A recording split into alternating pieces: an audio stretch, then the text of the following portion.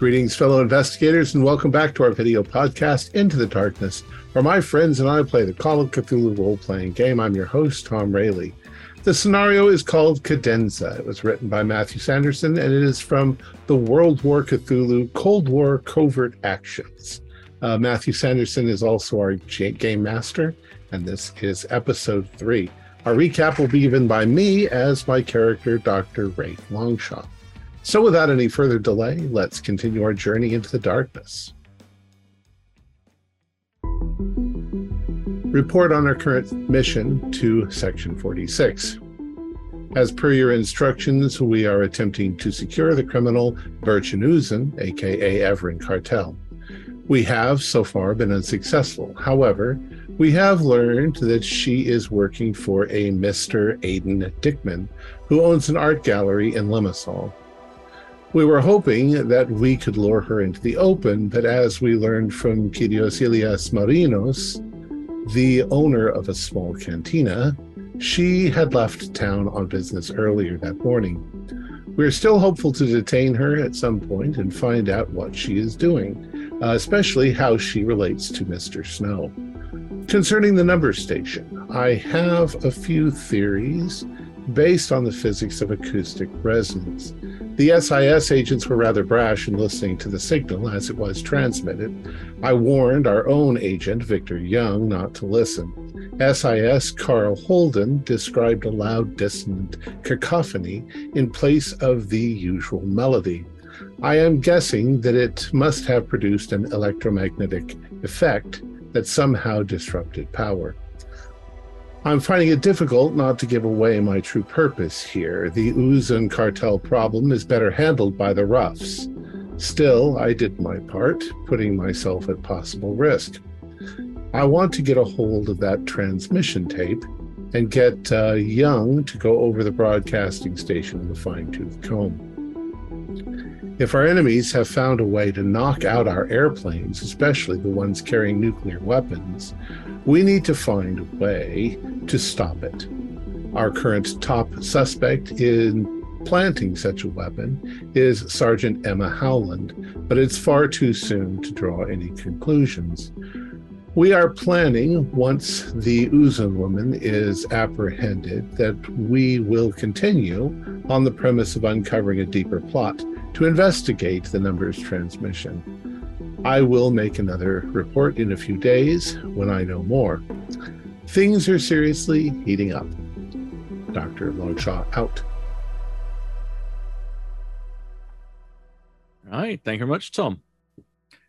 So, as we left it, you are indeed heading over to the Dickman Gallery, which is about a 5-10 minute drive away from where you are currently at the Marina Bar and Cafe. So, just to recap then, you've sent the family, you've sent them back with Palmer to the airbase, but then you are remaining to go to the art gallery by yourselves, and he will then potentially meet you there later. That's correct? I hope it's not just potential. I mean, we've got the Land Rover, but it would be good to have the officer return intact.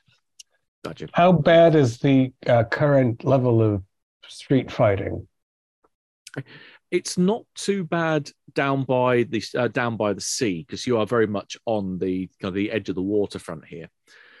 You hear stuff happening off in the mainland parts of the city, particularly if you're listening over even like news radio or even the local broadcasts. You'll catch references to apparently something is going down near the stadium. So that's an area where you probably don't want to be going in near anytime soon. But other than that, the area where you are and also the area where the gallery is situated doesn't seem to be a hot zone at the moment. You seem to be quite spared from the main frontline fighting. It's a good point. Since your Greek is better than mine, perhaps you should listen to the radio. It shouldn't take us very long. It's about a mile away. But it would be good to, if the local reporting is accurate, be helpful perhaps to know to avoid trouble spots. You are muttering to yourself. I can see the professor's mouth moving. I tend to do that. Yeah. No, of course, I'll listen. Of course, usually by the time it's on the radio, it's already begun. So we've got to avoid any situation that looks like it might turn dangerous. So you Brits make your cars bulletproof? Well, Land Rover is, thicker than some things. You see that flag up front? That's the "please don't shoot me" flag. If that goes away, we're in trouble.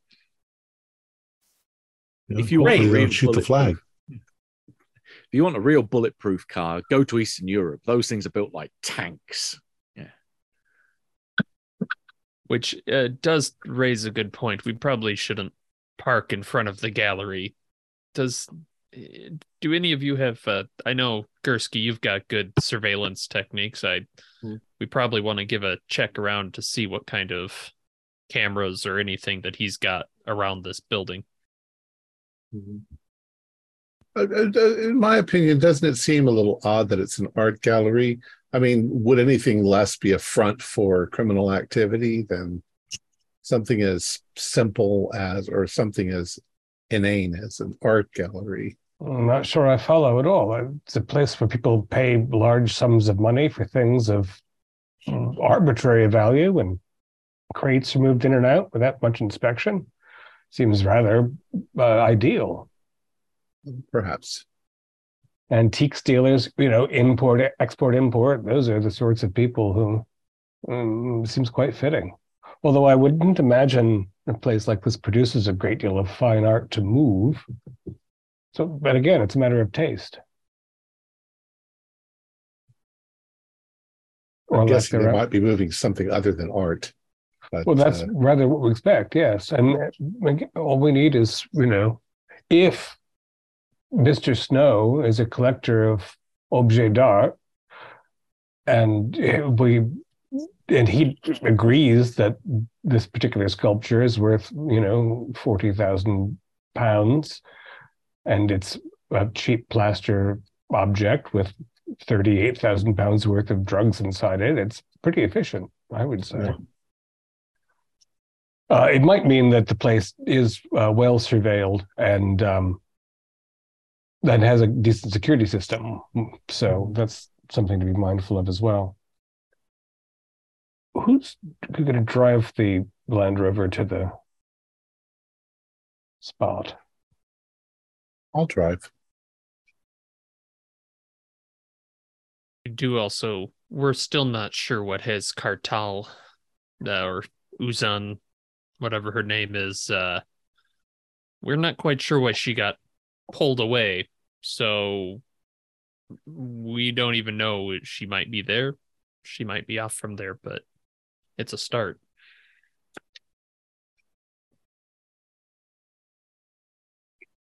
All right. So our dear professor gets behind the wheel and then starts heading to the gallery.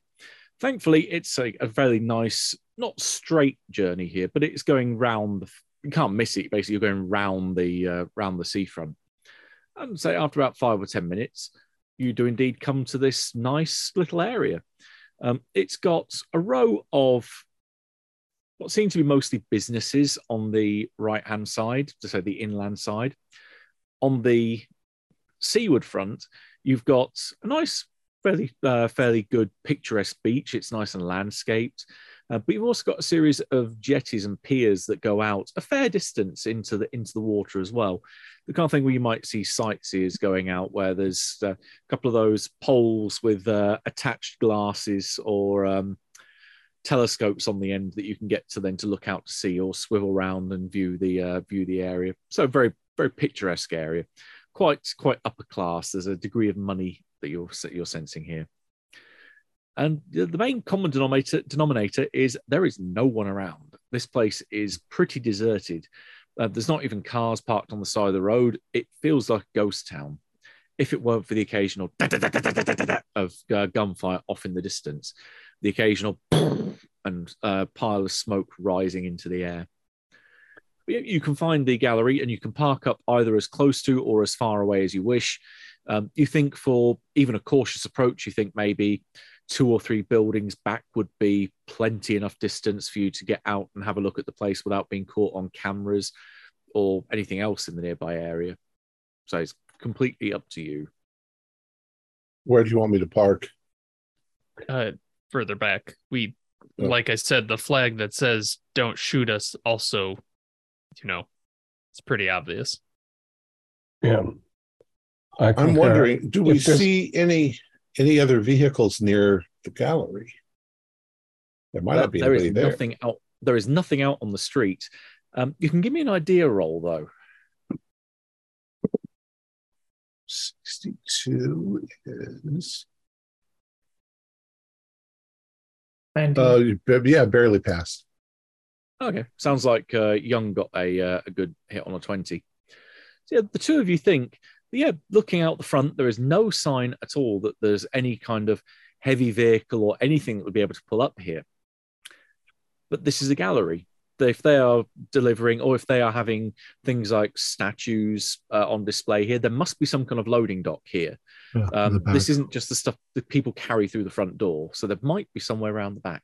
Yeah. Do we want to pull around back, see if there's a loading bay? Also, how's the front? Is it shuttered up with metal grates? Nothing so grand as that. You can see there is a glass front. Mm-hmm. You can see through it into the front of the gallery, and the front has a series of, if you imagine it as being a rectangle that you're looking onto the short edge first, you don't really see that far back because there's a series of staggered walls that come out a little bit that way and then a little bit that way and then another one behind that and then another one behind that. So it blocks your view deep into the gallery itself. But you can see on the first, on the shop, the outward facing wall, a series of relatively high class prints, but nothing that would be considered valuable for art connoisseurs. You think that stuff is probably going to be nearer the back. Yeah. Is this building right up next to the one next to it, or is there an alleyway, or is that a separate street behind it? There are alleyways on both sides. Okay. So this is so a I will pull into building. I will pull not so far away that it's a trip to get back to the car, but maybe one block over, so that once we clear this block on foot, we'll be in view of the building. And I'll park. I don't see anything around, so I'll just park here and say, "All right, gentlemen." Or do we want to park behind the building, where the loading bay might be? There's no way that we want to do that without looking for cameras first. Okay, yeah. So I'm still in any case, I'm parking one building over, but still towards the back, if you want to go towards the back.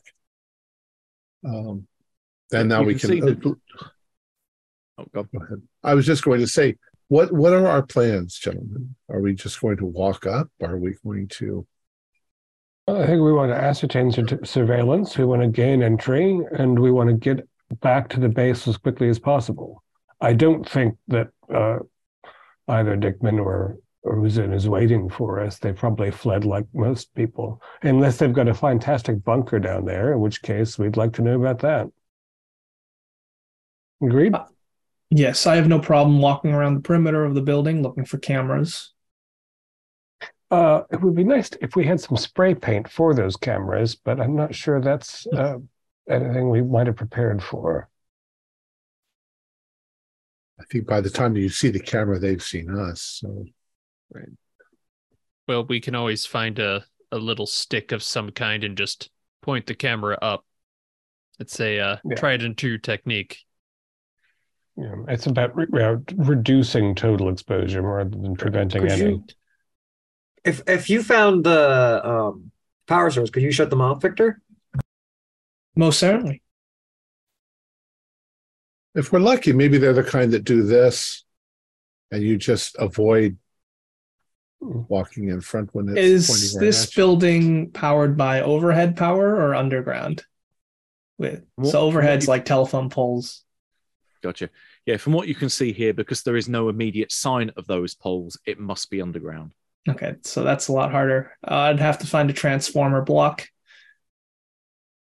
So a question for the more talkative of the group, are you intending to make a deal with Dickman in exchange for Kartal? Is your government? I mean, is our government, Carl? You might recall. Are we willing to make a deal for her?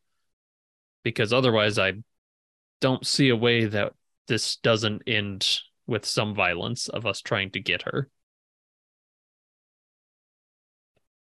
I mean, If she's there, of course. If they're inside and the bunker isn't impregnable, there might be a question of negotiation.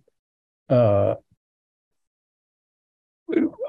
frankly, as much as I'd like to get this mission objective resolved, I'm really rather more concerned about getting back in time to stop that repetition. So if we can say, we know she's fled the city, and maybe indicate to overhead that that part of our job is finished, that's a success for me, at least in the short term. Very well. I might also suggest, though I really shouldn't as a doctor, that it's certainly possible to shoot somebody and walk away, and in this situation, nobody is going to pay any attention to it. Yes, I think we want her alive, preferably. I was referring right? to Mr. Dickman. That's also possible. All right, well, I'm going to take a walk around the perimeter, look for a transformer potentially, as well as any security cameras. Okay, you start heading for a walk. Give me your choice of either tradecraft or spot hidden. Tradecraft. 20 on the dot, so that's hard. Okay, right. You start doing the perimeter walk around the building.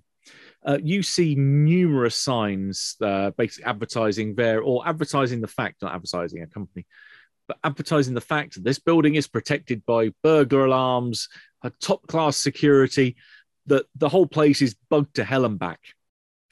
And you are pretty sure that every single one of them is a lie. You cannot see a single bit of surveillance here at all. They've put these signs up as a deterrent, hoping that people will take them at face value. There is no security cameras here at all. All right. So I'll relay that information. And was I able to find any transformer, aka a potential vulnerability for just shutting down the power? You would if you start cycling out a little bit further, or circling out a little bit further rather. You would find one probably about half a mile further out. Okay. So kind of down the end of the row. All right. So it just powers the street. Yeah. All right. Well, then I'll just walk back to the car and just relay the information that, hey, this is clear. Well done. Do we want to pop the power and then just go in? Why pop the power? We don't need to. There's no system. That is worse. That's bad. I mean, we can go in. Don't get me wrong. I think we have to. But the fact that they're so confident that they don't need surveillance. They probably don't have the money to spend on it. The organized crime family? Maybe. Perhaps. Stan, keep your gun in your hand. I don't know about the rest of you, but I'm worried about shooting first and asking questions later. Is if they have a backup generator. But also fair. It does rather give things away also to shut the power off. If they have if they have an actual bunker, then they'll have a backup generator. So we'll just be saying we're spooks and we're outside. Let's just be crooks. I mean, there should be looting somewhere after all. There's rockets and small arms fire. And I didn't see any cars, so no one's gonna escape into a car out the back door, which is nice. You find a loading bay, definitely no vehicles. Okay. Although You can give me a track roll, actually. Track roll or drive auto to maybe get a little bit more information about maybe what's happened behind there recently. Wow, 05 out of 20. So that is a hard. Right. Oh, no, that's almost. that's hard. Almost an extreme, but close. Yeah. You're fairly sure that there's some signs of some fairly heavy rubber work being done around there recently. You think a large truck pulled up here probably within the last few hours. So they were probably extracting something with this truck. Holy art. Yeah. Hmm. We might be a little too late. However, it's still worth checking it out to see if they left anything behind. Let's dance around inside, and if it's empty, we can also see if it's possible to follow this heavy truck for any distance. Although, what's going on? I imagine At the very least, we might be able to find something with Miss Uzun's contact information on it. All right. Well, who's going in first then? who's good at opening doors? I can't open them, but I'll go in afterwards. I'm decent. I can give it a shot. There are a few options, actually, particularly as Victor did a circuit around the building. You've actually got three options that you can that you'll be able to identify. The first one, for those of you that are feeling particularly brave, you could actually jump from either of the side buildings onto the roof of this building and go down from the top. So maybe if there's a skylight there, which is probably a fairly good assumption that that's one way in. There's also the front door, if you really want to be ballsy about it, because it looks like a fairly standard lock in a glass door, not exactly going to be much of a challenge. Or you could use the roll up around the back to go in through the loading bay, either using locksmith, or if you just want to be true and percussive about this, brute force and ignorance, you could try and smash your way through. I say we try to, I'd like to try to pick the door to the loading dock in the back. Yeah, why not I split agree. up? Right. Why not have people on the skylights watching down while others go in through the back? Knock yourself out. I haven't had a cigarette in an age. I rather think that we should all stay together. So we can all get mowed down by machine gun fire? You don't think they could shoot you off the roof in a much easier fashion because you'd be a much easier target to see? Well, they'd shoot two of us. I'm just, what are we going to do when he opens up the door? Aren't we all going in to look around? You're right, but that is also a different angle that we can hold and cover. But I will defer to Gerald over here. I will go specialty. with Stan. Were you going to try and open the door? Yes, I I'll figured go we with go in you. the back. Yeah. I'll be going with Stan as well. Young, I thought you were only good at technical things, but if it makes you feel better to be on the roof with what you have in that toolbox, sure. I'm watching the car. You can't see the building from the car. Then I will pull up in maybe 10 minutes. Nobody needs to watch the car. The bravery of being out of range. All right, we'll try this door. Hey, that's a 40 out of 50, so it's a regular success. Okay, so just you go up with your lock picks, get them into the lock, and pop opens up without any problem. All right. You can then pull the roller up and go straight inside. The first thing you'll notice is that there's definitely signs of stuff coming through here pretty regularly. So there's kind of oil and grease marks on the floor. There's the occasional footprint. There's the smell of oil back here.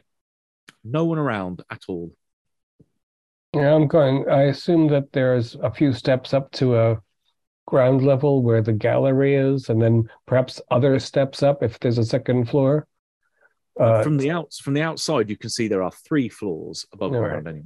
Yeah, I'm making a beeline for Dickman's office, Probably upstairs. presumably upstairs. I can I'm back going to you take up a few. there.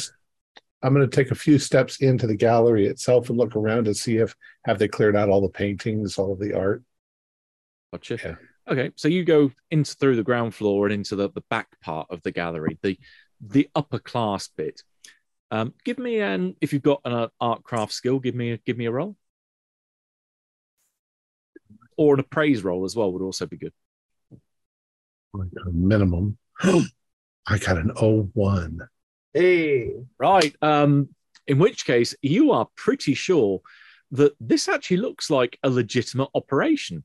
This isn't full of fake art. This is actually some decent, really high quality stuff. This isn't like a front organization here that, well, it might be in some other ways, but definitely as an art gallery, no, this is 100% down the line legit. This guy has really high class pieces that are fetching legitimately high prices. Yeah, the whole thing reeks like a completely legit op. You're quite surprised in that respect. You were thinking that you're going to walk in and find it's just like art prints and maybe child's finger painting and kind of passing it as off as modern art. But no, actually, shit, there's some really good sculptures here. There's some really decent paintings. And yeah, this is actually a really, really good place. And most of the art is still here. That's damn odd. Just since I got a 1, is there any of the art that I recognize? Any that I might suspect is stolen from a famous art gallery? Like, is that the Mercury from? Not out the front. But I will let that 01 ride for something maybe later. Okay. If you're looking for stolen stuff, it's not on the public display. Okay. Jeez. Actually, I will give you one thing with your 01. Particularly, there's a very large number of crates out the back that you pass to get through here. Wooden crates where you would normally expect not to carry paintings, but carry large, heavy pieces of maybe like sculpture.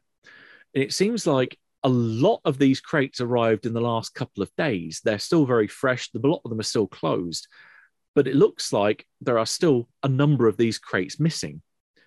So he's had a whole massive delivery of these things, taken almost all of them away, but not quite all of them. And he's got the leftovers that have been left behind. So you may be coming back for them. Is there any bill of lading or anything tacked to them, or do they say Africa or Japan? Again, with an 01, there you do actually find there is a note saying Hamburg. Hamburg. That's interesting. All right. I'm starting to think that there's nothing connected here, so I'll start heading up the stairs after they've already gone up. Gotcha. So Holbrook is going upstairs, just checking where everyone else is. What's Young doing? I am tapping my fingers against the wheel. I'm humming the Bohemian Rhapsody in the car. There must be something about Galileo. Yep. I guess I'm searching any room that hasn't been searched yet, both just making sure that it's clear and just seeing if there's anything we haven't spot, like anything of note. Okay. So you're probably downstairs to begin with the doctor. Doing that round. That will get you done fairly quickly because there's not many rooms on the ground floor. Okay. And then you're probably then heading up with the others. Sure. And what about Morrison? Morrison is backing up Holbrook. Just he needs a gun. Buy him. Okay, so in which case, besides Freddie Mercury wannabe, the rest of you are all heading upstairs. Did we? This might slightly be retroactive. Did we notice any obvious symbology that would denote that this is an organized crime sort of place not to hit? This very much seems odd that they would leave anything here without any guard. No, there is something about this place that is odd. As you say, there should be some kind of protection on this, but there's nothing. Maybe it has its own reputation, but there's nothing like gangland tags out the back that says hit this place and die. Yeah, I mean, it might just be pure reputation on a street level that's got the place kind of earmarked as somewhere that you do not screw with. But no, nothing immediately obvious. He's all right. Morrison is really wishing he had a bigger gun right now. Right. The three of you head upstairs. So you get to the middle of the 3 floors. Right. This very much seems to be the office section. So you've got a handful of offices. There's probably about 4 small ones and then 2 larger ones. The larger ones do have names on the front doors of them. One for Uzan and the other one for Dickman. So they do seem to be the 2 most prominent figures in the running of the gallery. So Holbrook said you're looking for Dickman's office pretty much first of all, was it? Mm-hmm. Okay, you find it. Give me a spot hidden roll. They took trucks of something out of here. I just made that. Regular only. Oh, okay. Regular's fine then. You speak Turkish, don't you? I do have, yes, I do. Right. Pretty good, actually. You find in Dickman's office, there's lots of paperwork in here. Everything is fairly ordered. The man is, you don't think he's kind of OCD level of organized, but he's definitely someone that likes order, likes being able to find everything. And so going through a couple of drawers where he's filed some stuff away, you find a letter or a series of letters, their correspondence, postmarked to Hamburg, to one, I'm probably going to butcher the name here, Mikkel van Regen, a Dutch art dealer. And going through various of the correspondence, kind of going from front to back and then back again, it sounds like this Dutch art dealer is arranging for the purchase of a series of 13th century frescoes. And there's a date in there mentioned that apparently delivery will be happening on the 21st of July in Hamburg, the day after tomorrow.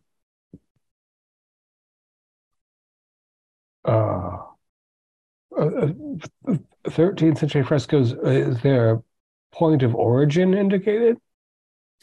Not in his office. You can't see anything that's admittedly in here that's pointing towards what this would be. Oh, that makes no sense at all. First of all, frescoes being paintings into plaster upon walls are not things that one generally moves around very readily. 13th century also, where are they coming from? That's bad. And it also, if the delivery date is near, and that's an impossible thing to be brokering, the suggestion that that's what the recent rubber is about is substantial. Coming up behind. Yeah. I'm coming up behind them and I'm saying, did you say Hamburg? Yeah, shipping walls of stone and plaster to Hamburg day after tomorrow. There are a number of rather large boxes downstairs marked for Hamburg. To or from? I don't know. I thought they were from, but perhaps they're to. They're going and, to. You're correct. I mean, if they were going to transport frescoes, they would literally have to section the wall and ship it in pieces and then do a restoration when it arrives. But those crates are big enough that they could hold rather large slabs of. Right. So he might be a very reputable art dealer in some respects, but it's almost certainly a crime to be shipping whatever these things are without approval. Because frescoes, 13th century frescoes are not bought and sold like postage stamps. Well, the good news for our work, though, is those can't be easy to get out of the country right now if they're big and heavy. And that's probably where Uzan is. Why does one of you continue looking in this office? Because I feel a little blindsided. We should also look at Uzan's office. It's interesting that the bartender knows her real name and she's got a public office here when she's running around with a pseudonym. I'll tell you that I've looked downstairs. There's quite a lot of art down there still in the gallery, and it's legitimate art. It looks like some quite old pieces and some newer pieces, but I didn't recognize anything, but it's definitely not cheap.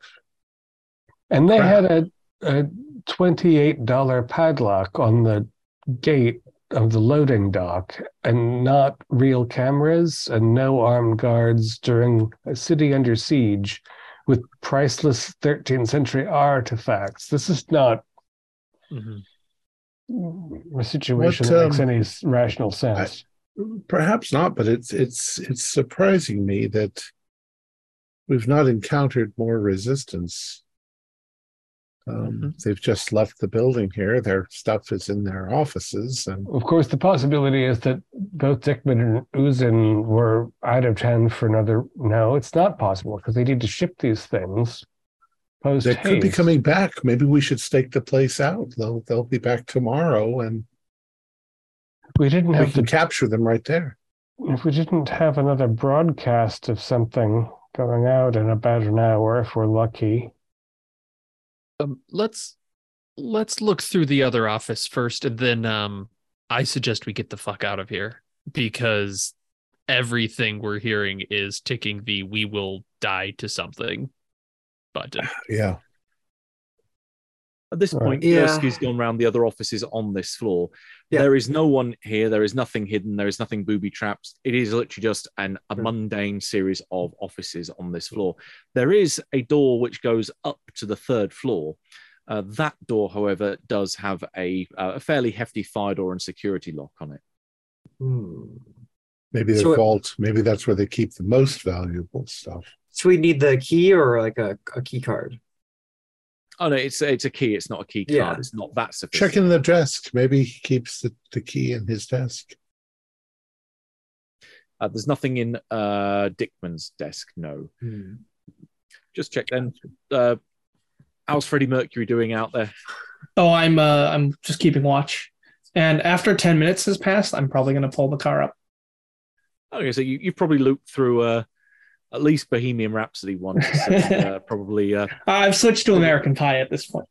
Oh, I was thinking Innuendo might be a good choice there, but no. I guess, Gursky, does this look like something you can actually get us into quickly, or no? Is this something that we could try to break into, or no?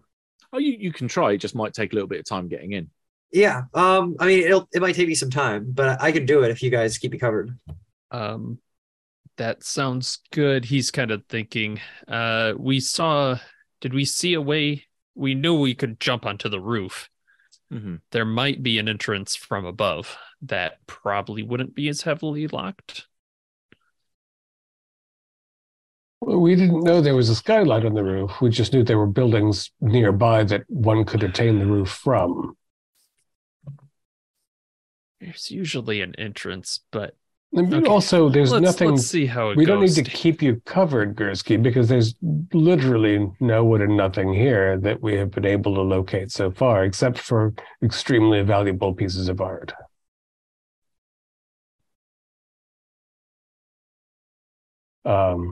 Did you see anything, the other offices, Gursky, the plain ones? There's like, assistant to so-and-so and a secretary, that sort of thing?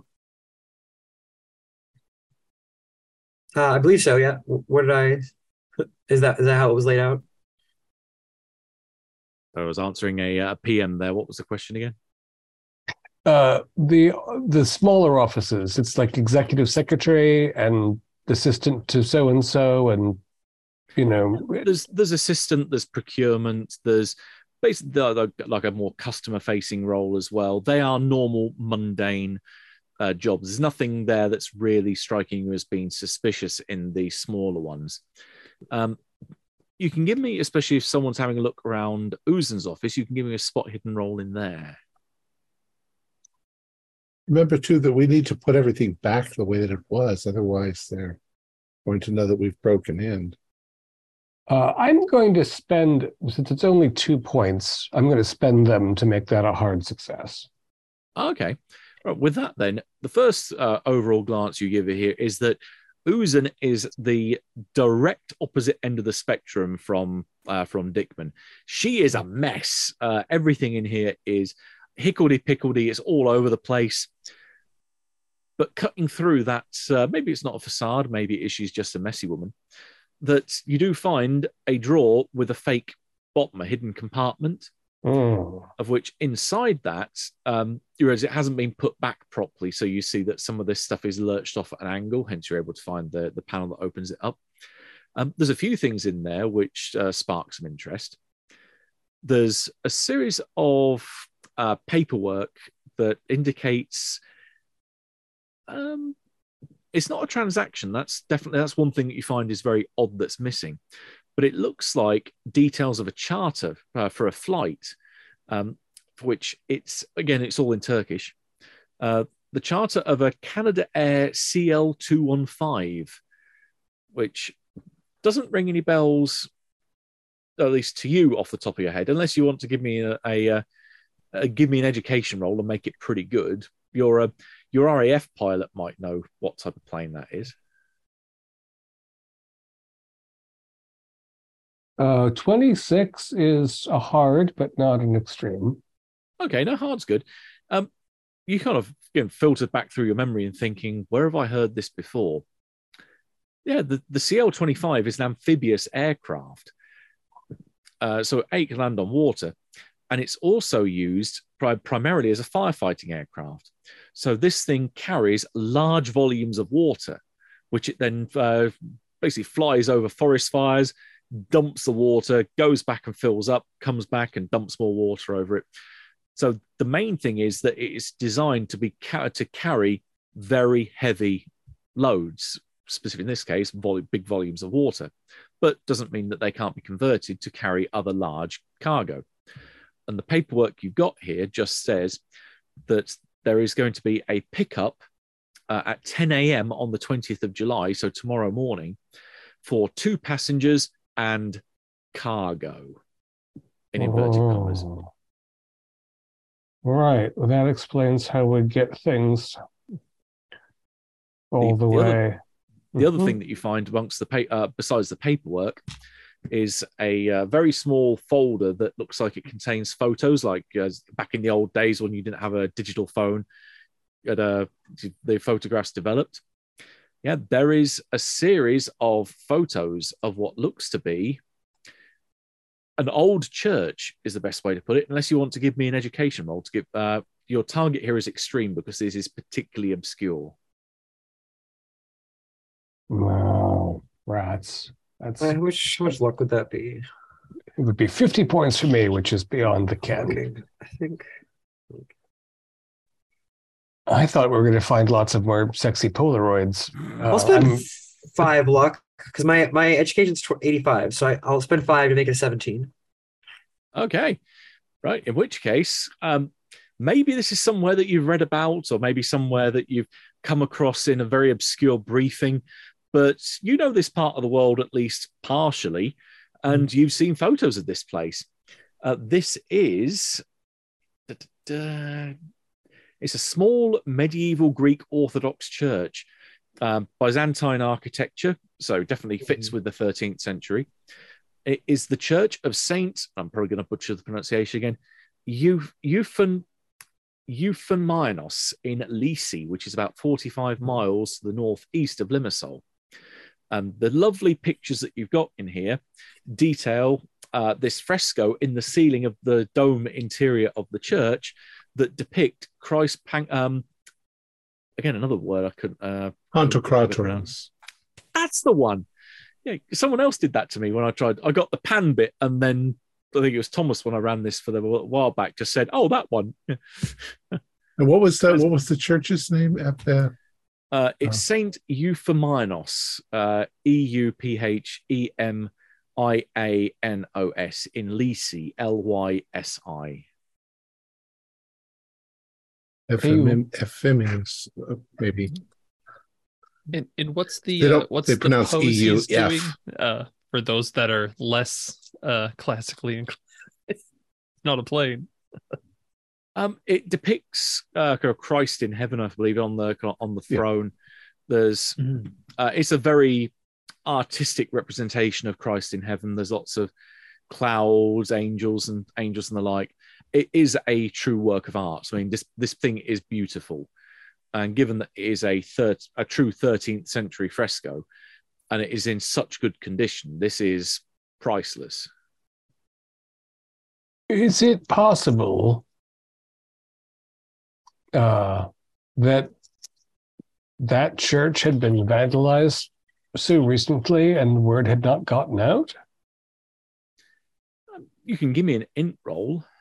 There's a lot of confusion. Things are going on. Yeah, but you think that might be the exact reason why. Yeah. Holbrook, when did they charter that flight? It's for tomorrow. That's chartered from this company on date what, Keeper? The date when the paperwork went through to finalize the charter was yesterday. And there's nothing implying a price. You're getting the impression this is a no questions asked, kind of maybe slightly off books transaction. They know that something dodgy is going down. I wonder if that's what she wanted Musgrave for. Well, what about the nukes, though? She may not care about the nukes. Well, she was asking about them, though, wasn't she? That's what she was pitching. But if she's planning to leave, I mean, we don't know who the two passengers are. If she and Dickman were planning to leave at 10 a.m., they were more concerned about this. And do we need to get in the car and try to stop them from destroying this church before? Wraith, did you pass your int roll? Oh. I succeeded. Okay. Just regular, though. Well, kind of what the doctor said kind of almost gave you the result anyway, that there is a lot of confusion at the minute because you've got an imminent invasion about to happen. If you wanted to go in and, let's say, steal the roof off a church that is fairly close to an active war zone where the Turkish forces are going to land, now is your time to do it.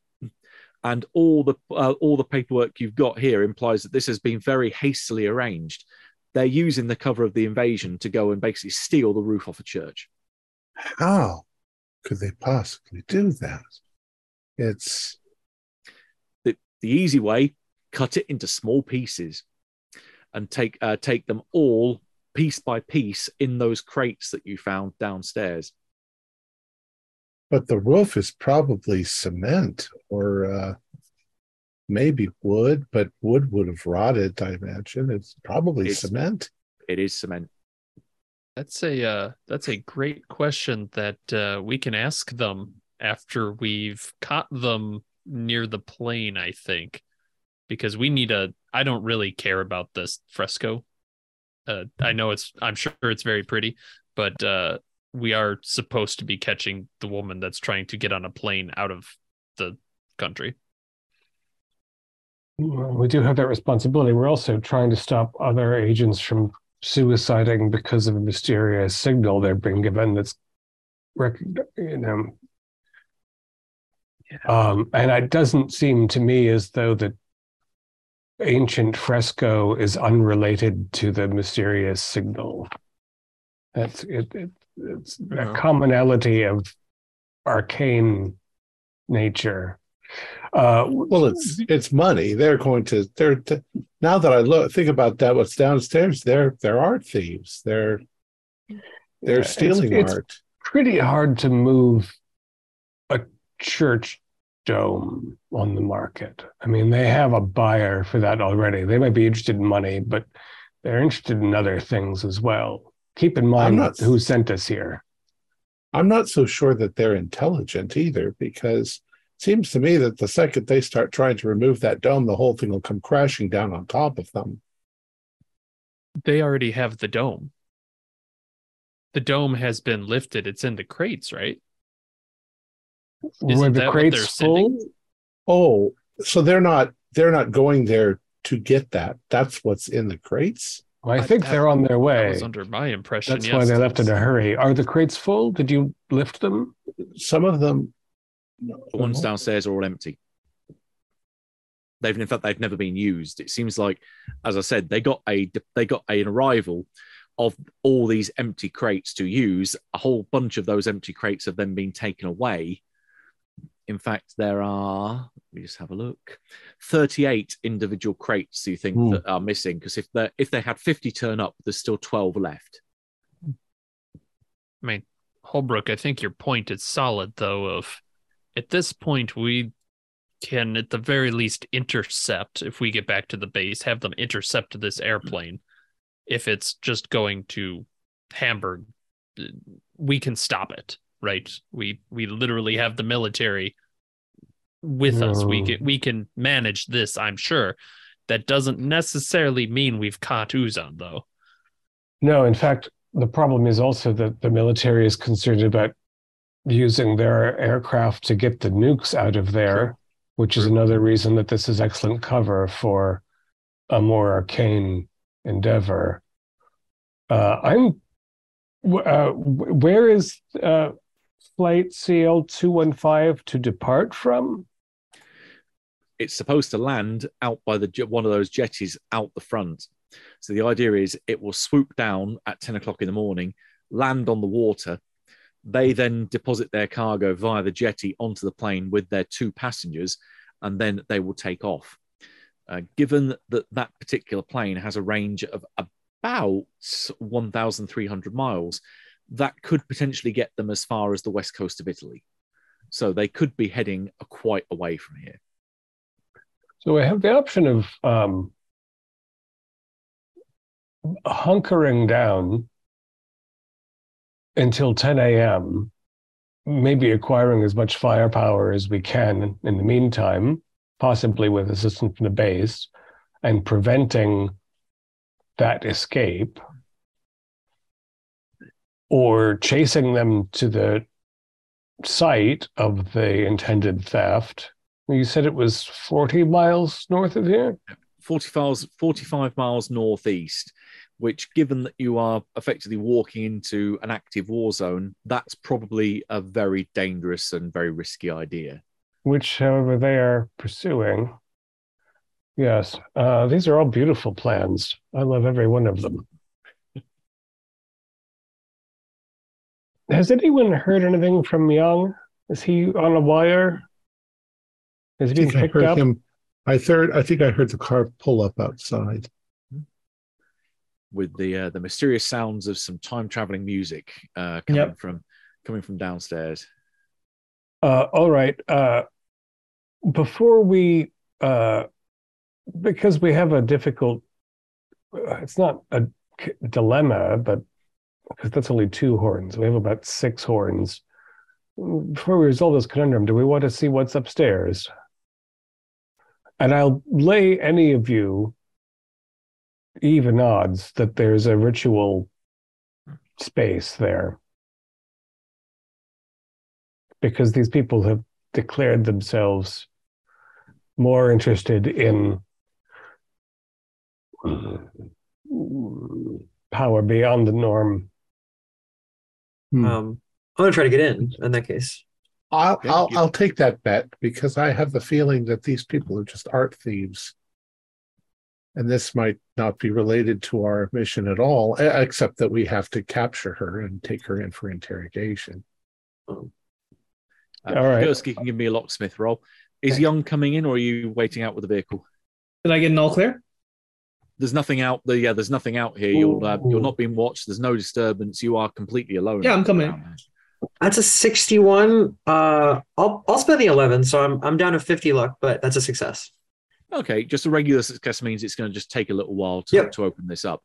You're probably picking away at it for a good 15, 20 minutes. Mm-hmm. But again, you are not disturbed, so you just spend more time here. In fact, by the time that you're doing that, you can see your clock, or the various clocks in here in the offices.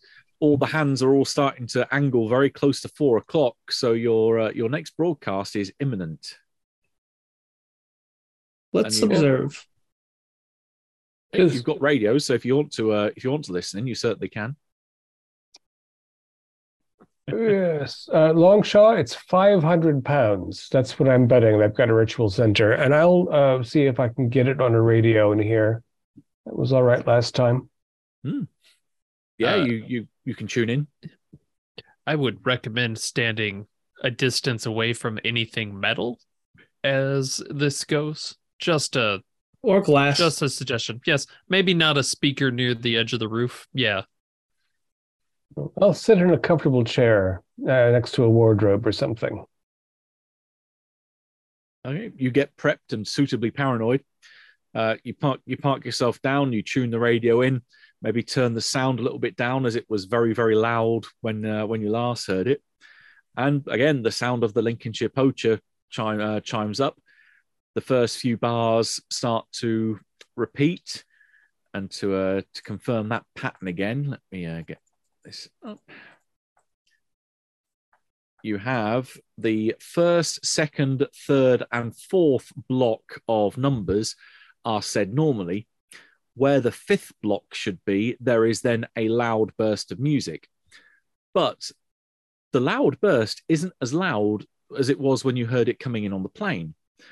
It seems it's loud, definitely, but it's nowhere near the kind of ear-blasting sound that you heard last time.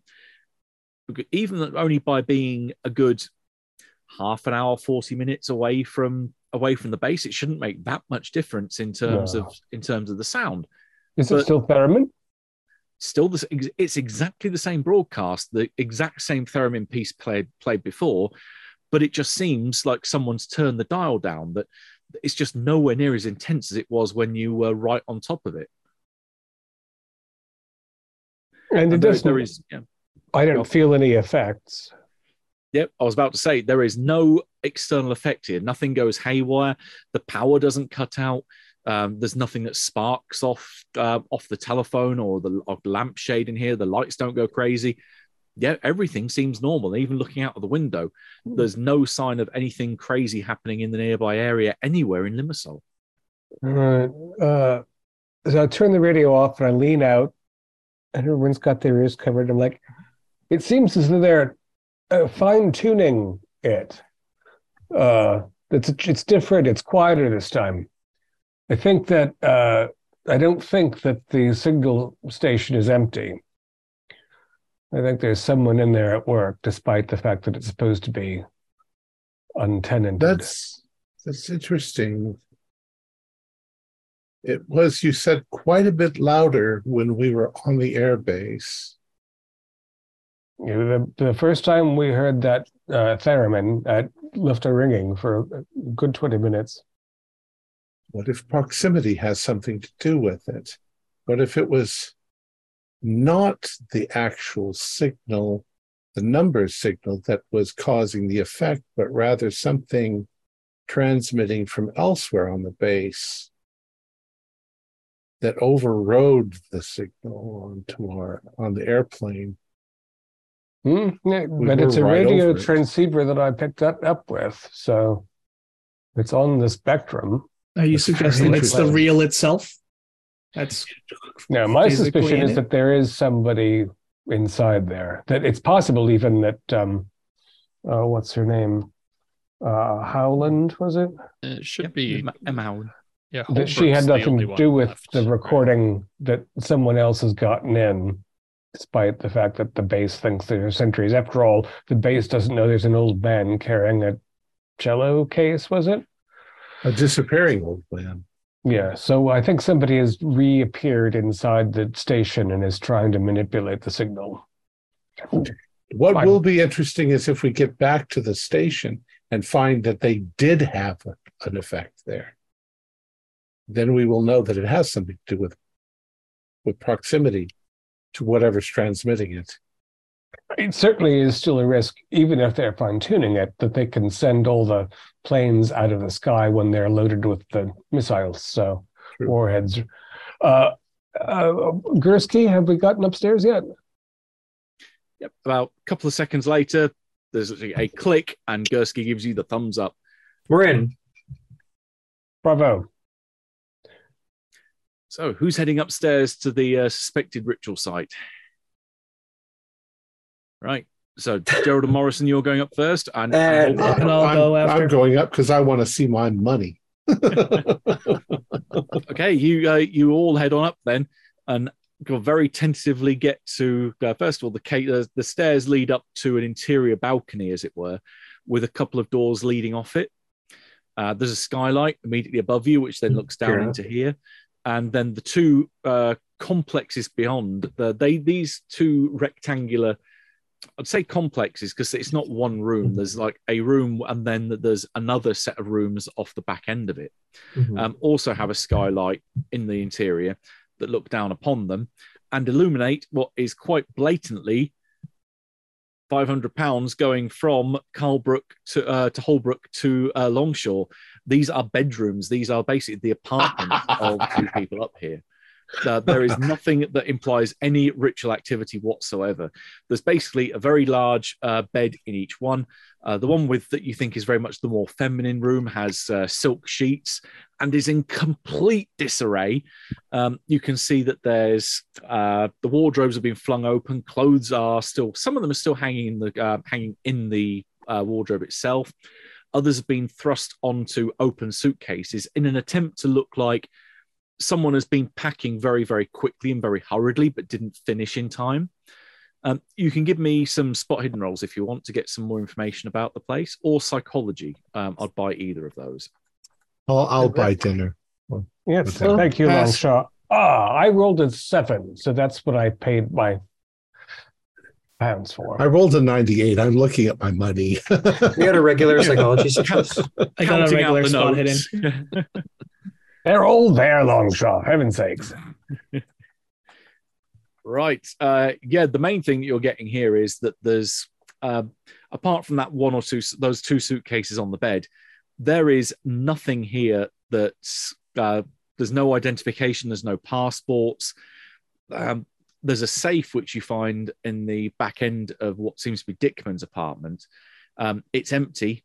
Looks like it would have been used primarily, you think, to maybe store large quantities of money, but there's nothing in there now. It's not like there's cases full of what used to be diamonds, or the cases have been discarded and the diamonds are put in someone's pocket.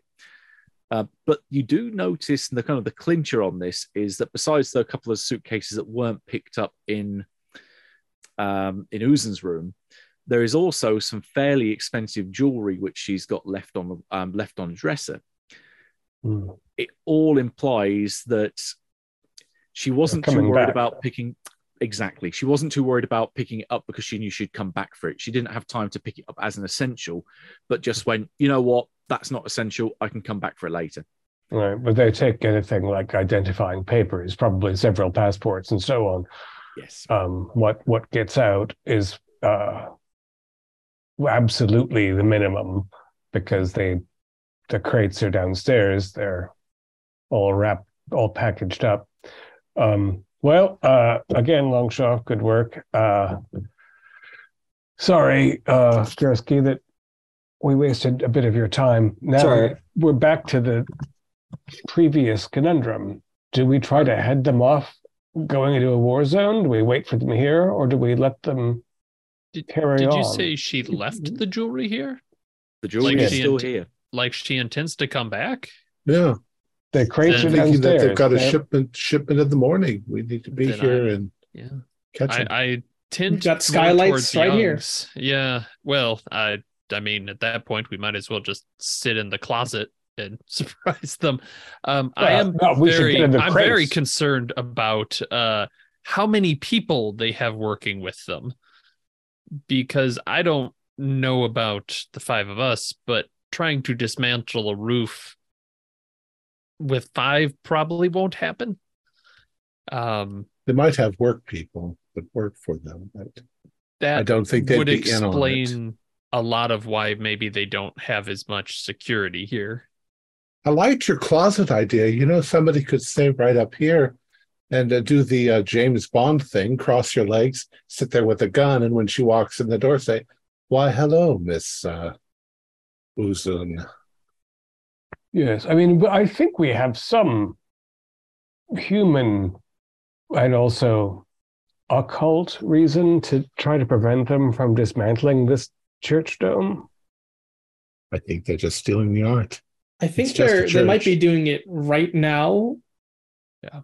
Like as we speak, because that's going to take some time, and then to transport it back here all in one go. Transport all the pieces. In fact, it must be more than one heavy truck. So we're Right. looking for a So we have- convoy. 38 chunks of ancient plaster. That's where They the must also have a considerable armed guard with them, since they're going into and out of a war zone with all of that. So it's basically, this is a military scale exercise. so Now, do that we go does- back and try to convince the people on the base who are worried about getting their nukes out under orders that it's important to prevent this art theft? Wait, hold on a second. If they have a convoy or something to bring all this artwork back to this art gallery, do you think they might be flying a Union Jack? So they're not fired upon? It It's quite a risk because raises the question of whether the blackmail was entirely a ruse, but why would she want to get his attention if she were? I mean, if they have access to would convincing Musgrave, looking, please. I was just going to say Musgrave does have some control over the aircraft, right?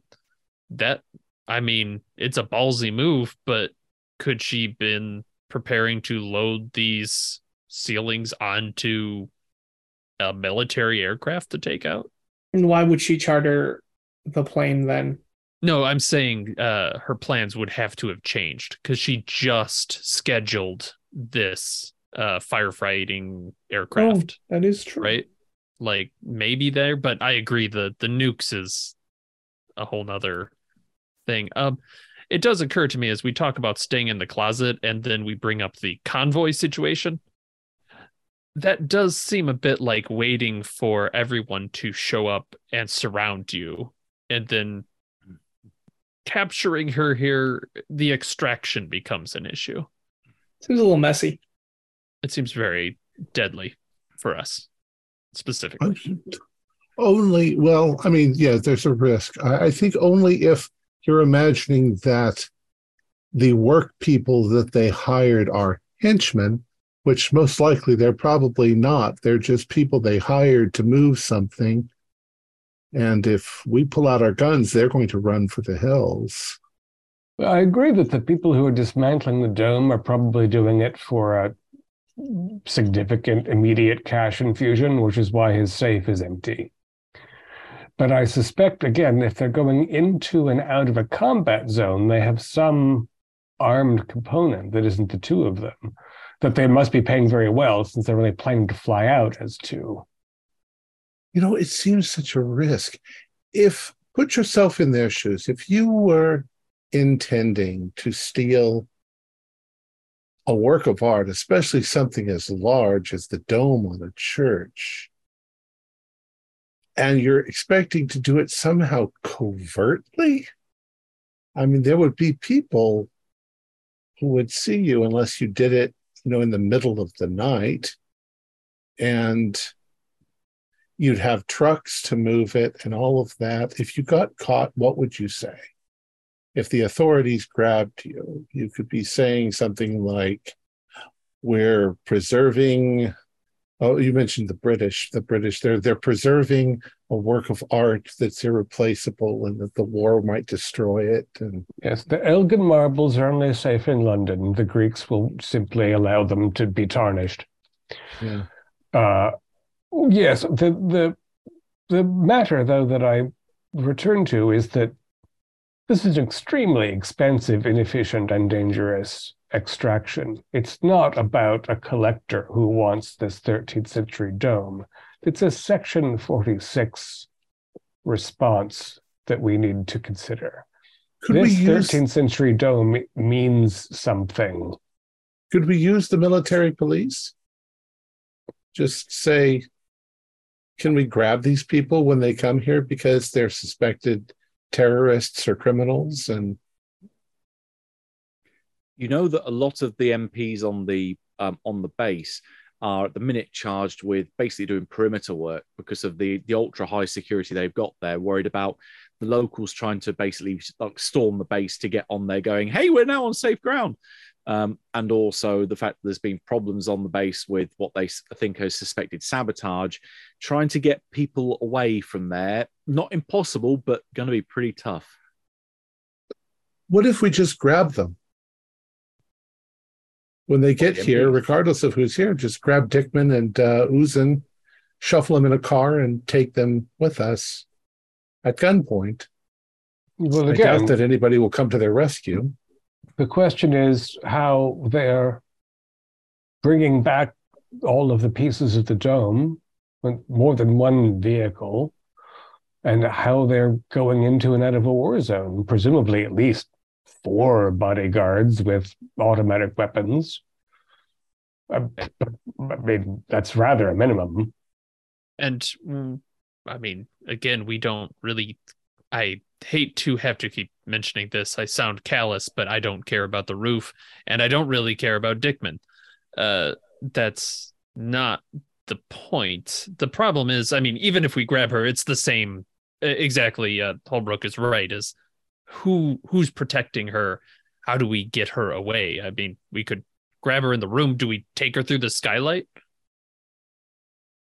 Do we just take her to the roof and throw her off? I mean, that solves the problem. But I, again, do believe we want her alive. We have weapons. Why do we need to do any of that? Grab her and take her out the door and into the car, and off we go before they even realize what we've done. I don't think they're going to all have machine guns, or I mean, if they do have machine guns, then we'll call it off or whatever. But I don't think Mr. Dickman and Ms. Uzin are carrying at least 38 chunks of a concrete dome that's 800 years old out of a van by themselves. no, I don't either. Well, then we have a team of people, you see, and they are probably, some of them, armed. They're going into the war zone. They're not going in dressed as, daycare workers and just saying, don't mind us. And we are dealing with an organization. That's why we can't simply grab her, I think. Not to mention the fact that we don't expect her here until 8 or 9 in the morning. Perhaps. I mean, I don't know. Again, a few... What if we waylaid them on the way here? We're putting ourselves in the war zone, but we might increase the chance of surprising them. If we can disable vehicles, then we can disorder their ability to respond. But also, you'd need to know the exact route they'd be coming here. That's true. Because the last thing I want to do is stick out road A and then they come in via road B. I feel as if I'm maybe causing more confusion and interference than I should. I am a doctor. You guys are the clever ones as far as the bad guys go. Not my area of expertise, certainly. That's the other reason I'm quite concerned about even one person with a gun. Just kind of looking around the group. I don't know that that's our expertise. Young and I were talking about sabotaging the dock, something about explosives, but I'm not quite sure if that would suffice for catching her. If she's in the water, pulling her out amongst the various others might be difficult. Well, here's a consideration. What if we return to the base and we tell Musgrove and Palmer, we have this. We know when one of the terrorists is going to leave from this location at this time in the morning, and then he can arrange his response to that, because after all, he's the one being blackmailed. And then we let him think about that and his nukes, and then we go to the number station and find out whether there's a couple of fellows with a string quartet setting up in there who are manipulating Section 46 agents into suicide and crashing planes.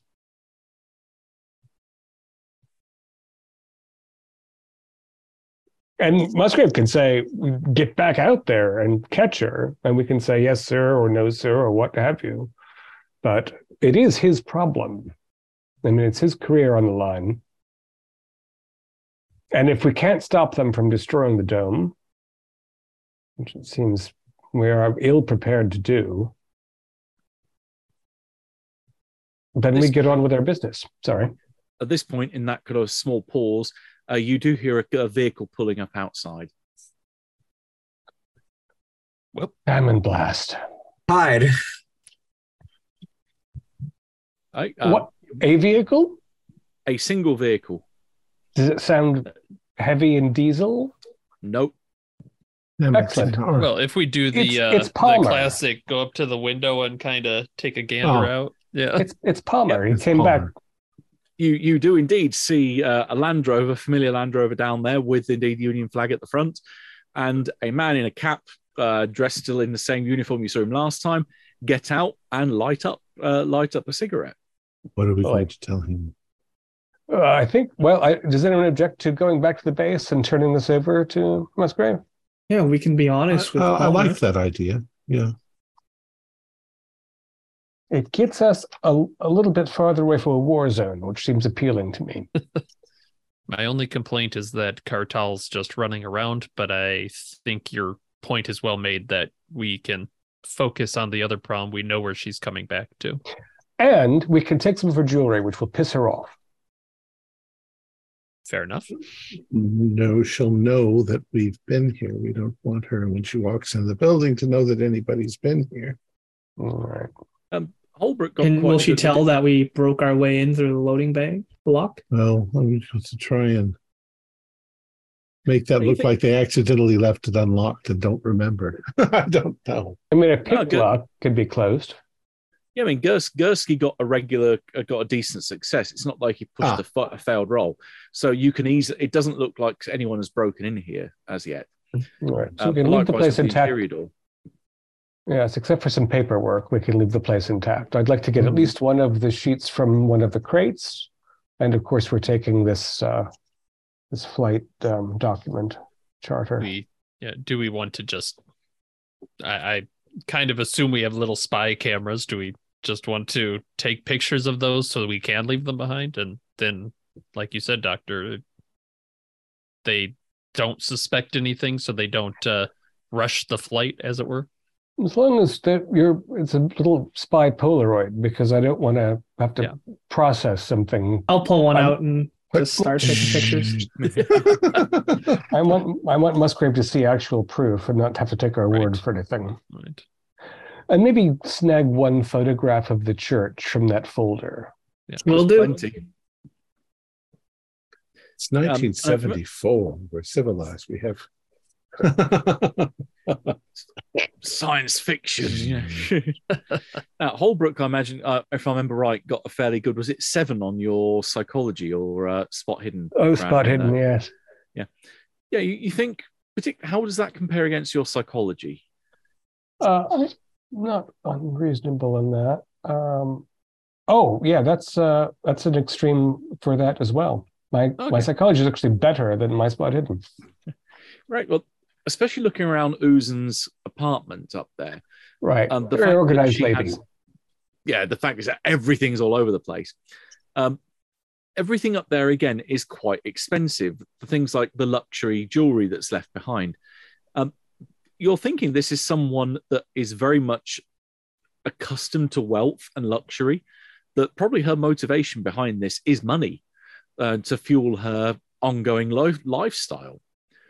So, you're getting a very good indication that she will probably come back here to get some of the stuff that she wasn't able to grab the first time round. But this is very much sounding like she is very much a money-driven person. The kind of angle of thinking that maybe there's something esoteric going on here doesn't really gel with the evidence you're finding. Hmm. But we don't know about Mr. Snow. We haven't seen any reference to him in any of this. Nothing. So they're being Dickman and Uzin are being paid very well by Snow for this. So I hypothesize. We have Palmer, how more. are things at the base? Yeah, he comes on up if you kind of gesture for him to come around the back. Comes in via the loading bay. He goes, yeah, that was a bit of a hairy drive over here. Some lunatic threw a grenade out into the street, so I had a little bit of a swerve on the way up. But yeah, it's getting a little bit hotter out there. The base is going a little bit crazy too. I just managed to get out before there was everything again went crazy around 4 o'clock. Uh-huh. Right. We were concerned about that.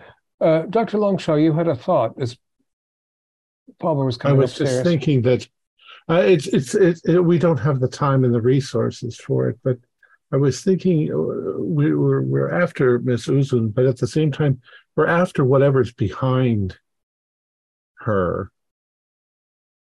If we were to bug or put a tracking unit of some sort on her jewelry, she would take it with her, and we would then know where, if she keeps going to visit this Mr. Snow, we could learn a lot about the operation. But like I say, I don't think that we have the time or the resources to do that at this point. I don't know, Young. What do you have on you? It would probably take us to I do have a Canada. lot of equipment that will allow us to track them. I have a transmitter. Give me a signals roll to see what the kind of the capability of the stuff is that you've got here. Sure. I'll spend some luck to make it hard. 7 Okay. luck. You're fairly sure that you've got some stuff that will do the job. How far it will be able to track them is a different matter. You think it would be a matter of miles that you could keep tabs on for, but assuming that she's getting on a plane, that ain't going to help as soon as she takes off. We catch her here, or else we lose her. Yeah, that's what I kind of figured. That was a nice thought. So, Palmer, the good news is that we have a line on our prime suspect. When we anticipate that very specifically she plans to leave from this location at 1000 hours tomorrow.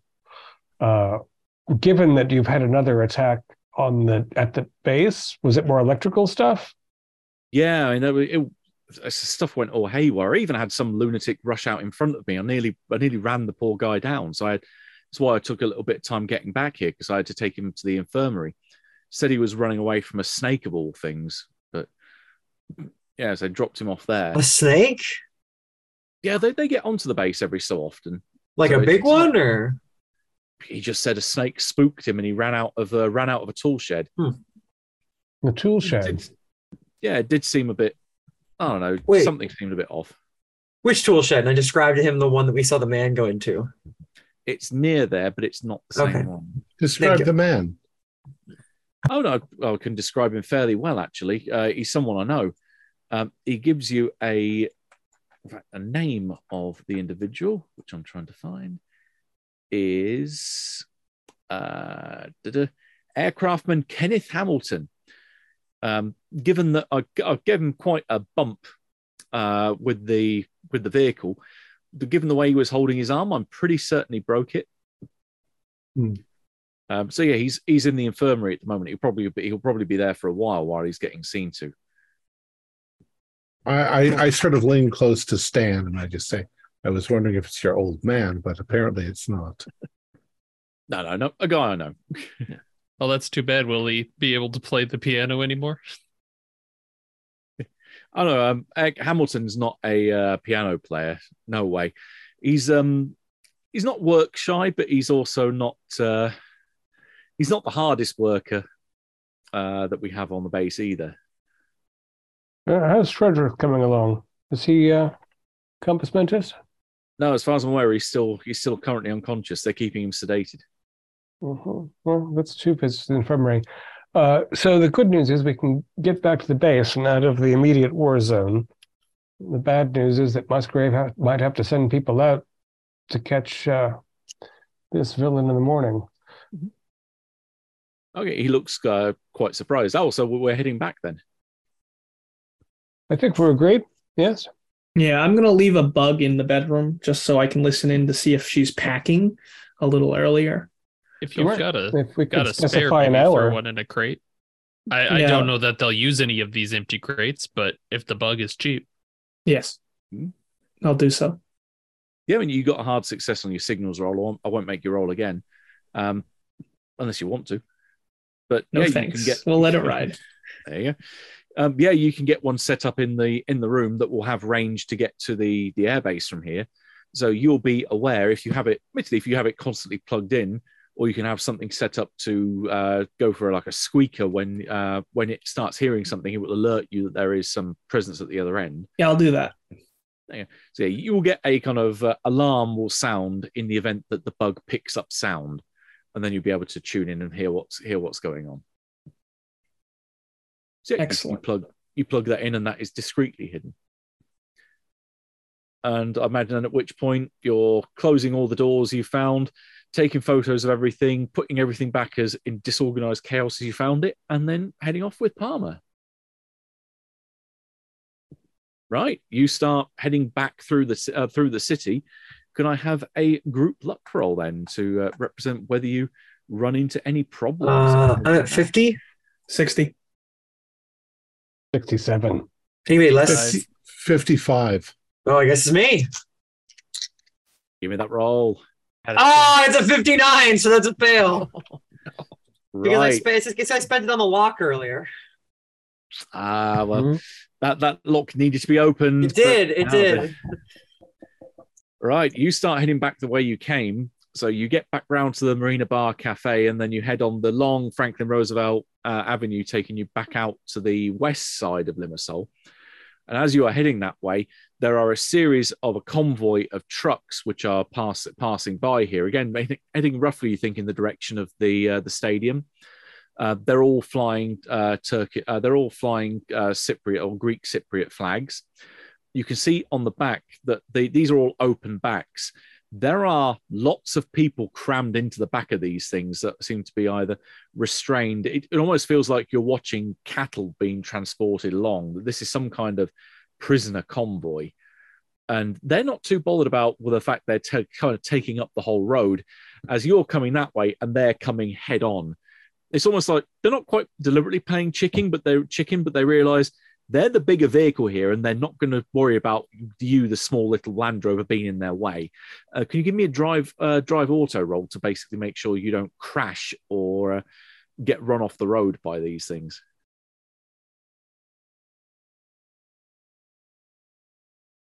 Wraith, are you still driving? Oh, I'm sorry. I am I driving. was going to say, that's Gursky rapidly going, please don't let me drive, not me. I never got behind the wheel. It's not my specialty. Where's my? I failed. Right. These convoy of trucks just keep barreling down the road, and you quickly swerve the wheel to get off the road, bounce off the sidewalk, and then crash into the side of a building, or bounce off that and into another car. Everyone can give me a D4, please. I yell profanities out the window at the truck in Greek. 3.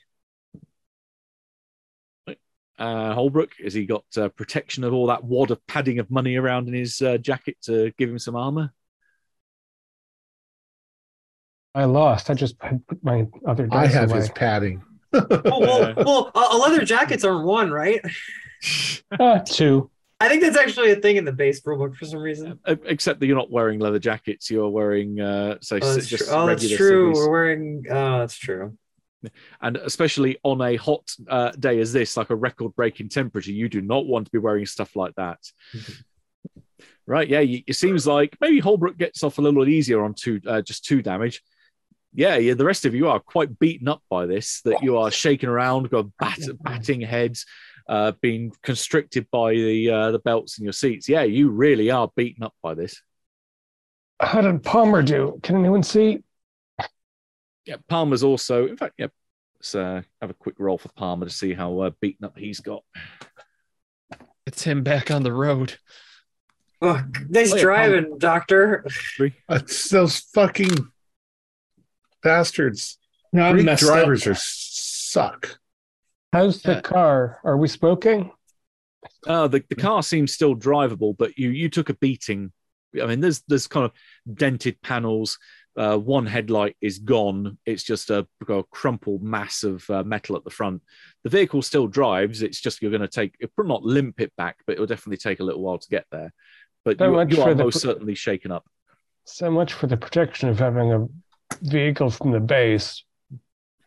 Is it too much to hope that stupid ceiling convoy runs into these guys too? I think they're going in the wrong direction, but I'll see if I can back it up. I'm hooked on something. Crunching as it backs up. Yeah, you wheel it back. You realize the front is kind of a slight angle, but you bring it back and you can hear the grinding of tire against the interior of the what's left of the arch. I just had my alignment done. I'm bleeding from the head. The good news is we're going to a military base, so at least we need to talk to some people in the infirmary anyway. Oh, that's a good point. That's convenient. I'll continue. You drive on back, and you get back to the base without any other complications from there on. You do, however, get past, or eventually have to drive past a long, growing bumper-to-bumper line of cars which are trying to get into the airbase. These very much seem like civilian cars, kind of like the VW camper van that you met earlier, where it seems people have piled their possessions into their vehicles and then made a desperate run to the airbase to kind of throw themselves at the mercy of the authorities here to say, take us in, we don't want to be caught in a war. It's ugly business. So as you drive past, you can see various looks from drivers and passengers kind of looking longingly at you as you go past them, kind of like begging you to almost climb on your vehicle to get in. Good time to have blood on one's face, at least.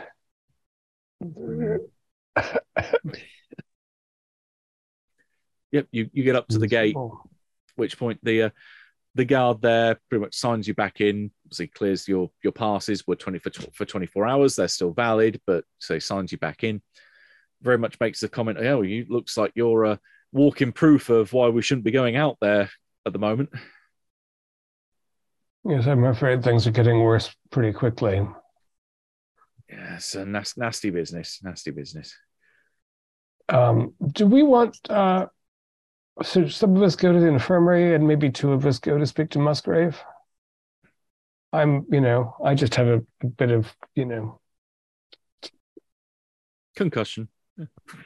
Yeah, I'll go to the infirmary. And who would you like me to speak to? Well, if Fredericks is apparently out, but I'm curious about what happened to Kenneth Hamilton, who around 1600 ran out of a shed because of a snake. As we know, the signal that caused the suicides could have been a response to a terror. So maybe there is a phobic element to this. We'll be sure to ask around discreetly. I gotta get this patched up. Yeah, me too. Yeah. I'm sorry. Did everybody get a 3 or 4 except for me? I got a 3. Yeah. 4.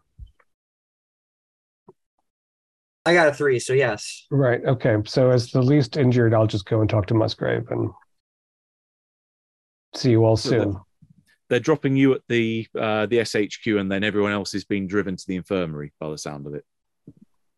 Okay. We'll do you at the SHQ first then, because you get dropped off first as the walking wounded.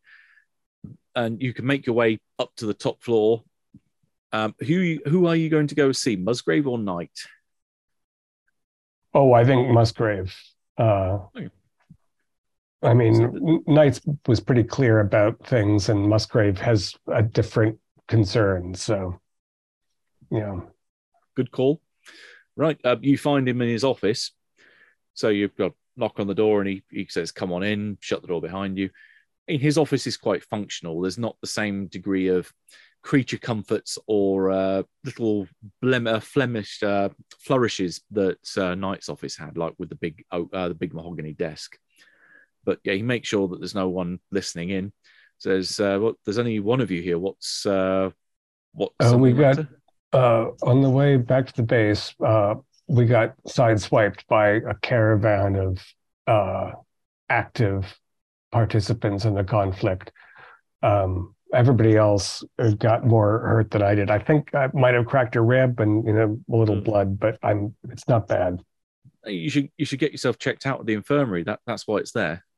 Absolutely. I just wanted to report to you first. We made some progress. We have her real name. We found out where she stays. We have a pretty good idea what she's up to. Although they're meaningful missing pieces.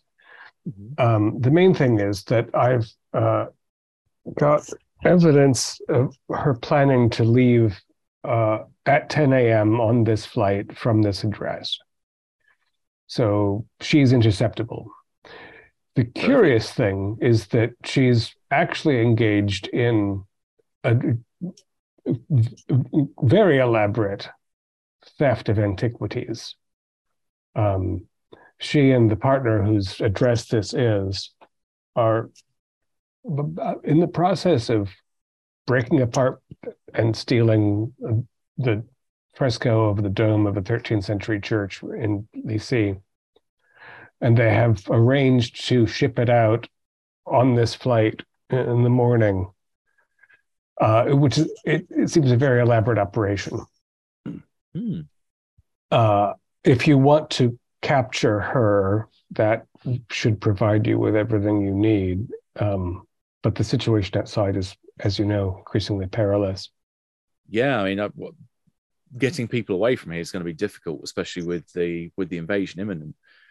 We were under the impression that's why you'd been sent here, that you were going to be bringing her in. Well, do you want to handle that over to us, and that we try and deal with this?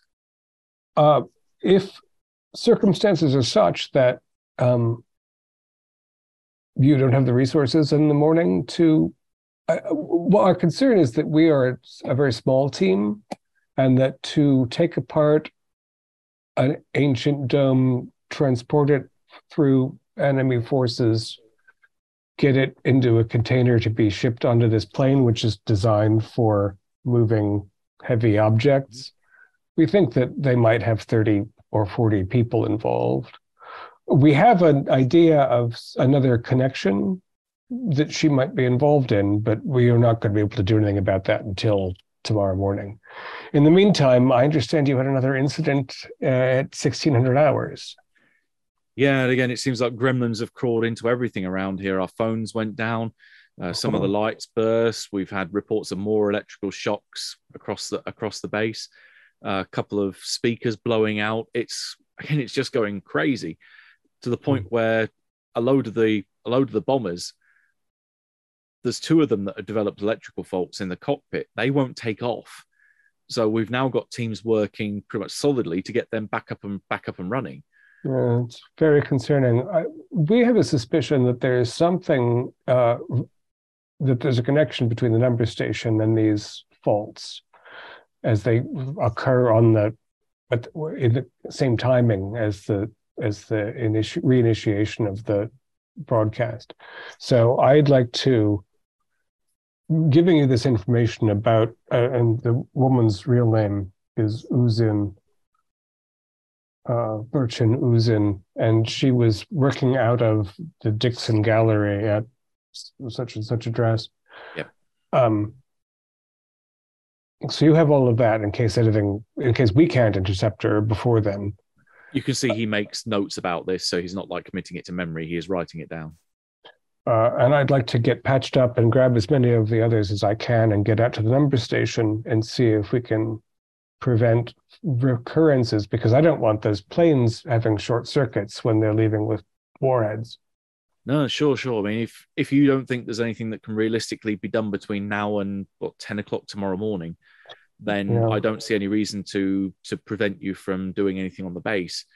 But yeah, go get yourself checked out at the infirmary, and I'll give Howland the heads up to meet you down at the number station, because she's been itching to get in there and start doing repairs. So I'll tell her to be ready within the next like half an hour and meet you down there. Yeah, if she could even meet us at the infirmary, we could travel together. Because I'll with whoever is being leased. It would be good to travel with her and open it up jointly. Yeah, in which case I'll get her to go to the infirmary. So yeah, she should arrive shortly after you get seen. Very good, sir. I don't know what you want to tell Knight about the Uzin situation, but I'm sure he's busy enough. Yeah, I'll see what I can do in terms of say sorting out some support for you guys. Very good. Yes, anything. I'll say hopefully the situation tomorrow will be a bit easier to get people away, but we'll have to see how it goes. Yes, if things stabilize in the meantime, it'll be very helpful. If we can manage things here, you won't be putting out electrical fires, so a little bit. I'll be in touch after we get inside. Thank you. Yeah. And the others pull up at the infirmary with Palmer dropping you off. He gets out actually as well because he took 3 points. He's going to go in and get himself checked out as well. You are directed towards Ward 2 is currently taking folks that they've still got a few bays that are left open, and they've still got staff that aren't treating immediate wounds. So yeah, there's a nurse on the front desk who looks up from evidently reading a magazine behind the desk on the ward front desk. She looks up at you and says, "Yes, how can I help?" Oh, right, okay, we hit a speed bump a little fast. She not kind of rolls her eyes, but kind of goes, "Oh, another one." Right, 1 second, I'll get the doctor to come down. And she pushes a button on an intercom. Says, Dr. Monaghan, we've got 1, 2, 3, 4, 5 new walk-ins for you. So if you'd like to take a seat, and the doctor will be down in a second. You can see that further down in the corridor there are various rooms that are put aside, say probably observation rooms or other, maybe even like sleeping rooms, potentially like private bays rather than it being like an open plan hospital ward. There are 6 doors that you can see down there. And those for a few minutes pass, and then a doctor in a nice long coat comes walking, stethoscope kind of tucked into a pocket, comes and looks at the group of you. Oh, wow, okay, you guys have been beaten up a bit. What happened? Don't all jump at once. We were run off the road by a bunch of trucks. We crashed. Took a tumble in a ditch. Victor there is the worst hurt. The rest of us are also hurt, but his wounds are mostly just scraped up. Okay. Right. He will ask you to come through probably 1 or 2 at a time into one of the examination rooms. In fact, takes you into room 3. Going past rooms 1 and 2, they are currently occupied. Room 1, if you glance in through, because the doors have windows in them, you can see in room 1 is actually a familiar-ish face. I mean, you saw her when you first landed. The young technician who got zapped by the loudspeaker. So her arms are hands and forearms are all bandaged up as she's laying back in bed. Then room 2 is the man that at least the description matches what Palmer said is Kenneth Hamilton. He's also he's got a cast that's been freshly put on his arm, so he's again laying back in the bed, quite enjoying it to some extent. He's glad to be in here. It seems definitely his body language is implying he'd rather be in here than out there. And then you are led into room 3. And over the course of probably about 15-20 minutes, he does a combination of giving you some pain meds, cleaning up some of the wounds, bandaging you, given if he thinks there might be some areas that might be taking a bit more probing to make sure you've not broken a rib or doing something bad, he might truss that up. But that gives also time then for Holbrook to arrive and also be seen at the back end of the queue. Rather than do loads of rolls, he will do successful first aid. He is a professional doctor with a lot of experience. Each of you can gain 1 hit point back.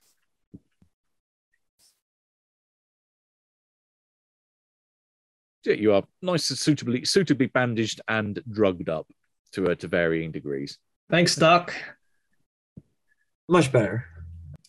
No problem. Do you mind, while he's finishing patching up, mind if we step in and have a chat with a couple of your other patients? Well, again, he sees the presumably you've got the military police authorities, because you've gone out in civvies, but you've still got the paperwork and ID that confirms you're that. He goes, yeah, I mean, that's fine. The only person I'd recommend that we've got here that you shouldn't go in and see is the patient in room 6. But yeah, anyone in any of the ones roomed 1 and 2 are definitely fine to go in and have words with. Why is room 6 off limits? The patient we've got in there he's currently sedated. He's quite disturbed. But that's not Kenneth Hamilton by chance, is it? No, Hamilton's in room 2. This is not Fredericks? Fredericks, yeah. Yeah, that's the one. Yeah. What do you mean by disturbed? He does that almost like plumber's thing of God taking in breath through his teeth. I don't know that. I'm not a psychologist, but I would say that man has suffered a major shock, that something has scared him almost to death, and that when he woke up, something he might have seen, something that someone might have said to him, has triggered something, and he is just in full-blown panic mode. It's almost like trying to watch a rabbit try and bolt away from danger, but he can't because he's not restrained on the bed, but he was on the bed, and at least we had like drips lined up to him. He was bandaged up, and yeah, he couldn't run anywhere. He just starts screaming, just looking at the window. Was he coherent? Did he say anything recognizable? Any words? Something about wanting it to stop them. Yeah, he's not exactly coherent, but there were words that definitely sounded like English, but didn't make any sense. We didn't know the context. Well, it's good you're treating him.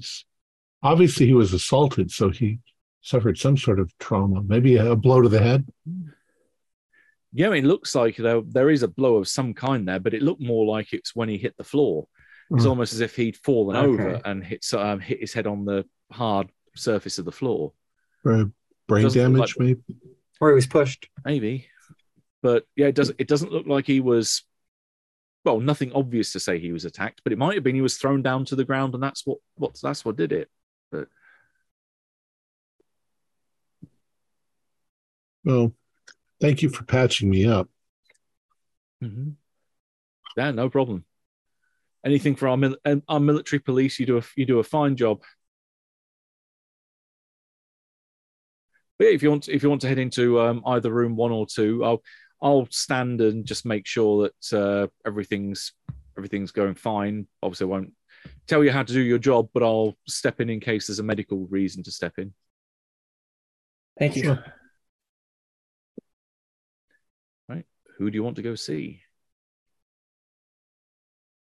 I would like to go see that young technician that got zapped. I have a couple questions for.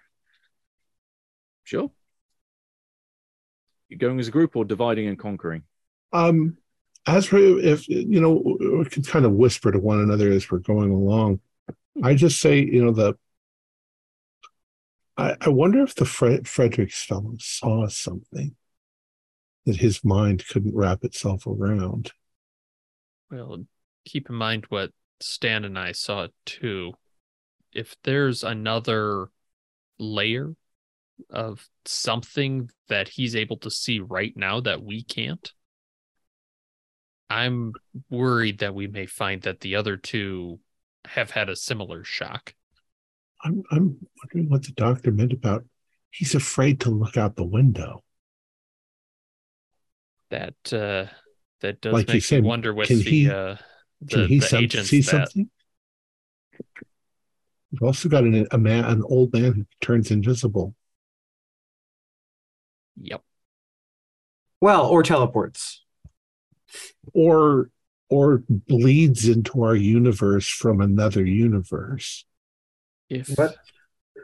he did have a musical instrument, if we're going with the theory that the music has something to do with this, that would explain maybe he has the ability to go, and this noise causes some sort of breach in reality. Doorway to open? Perhaps, in which case that would explain perhaps some of the weird power fluctuations at that time, and also where the heck musicians are disappearing to.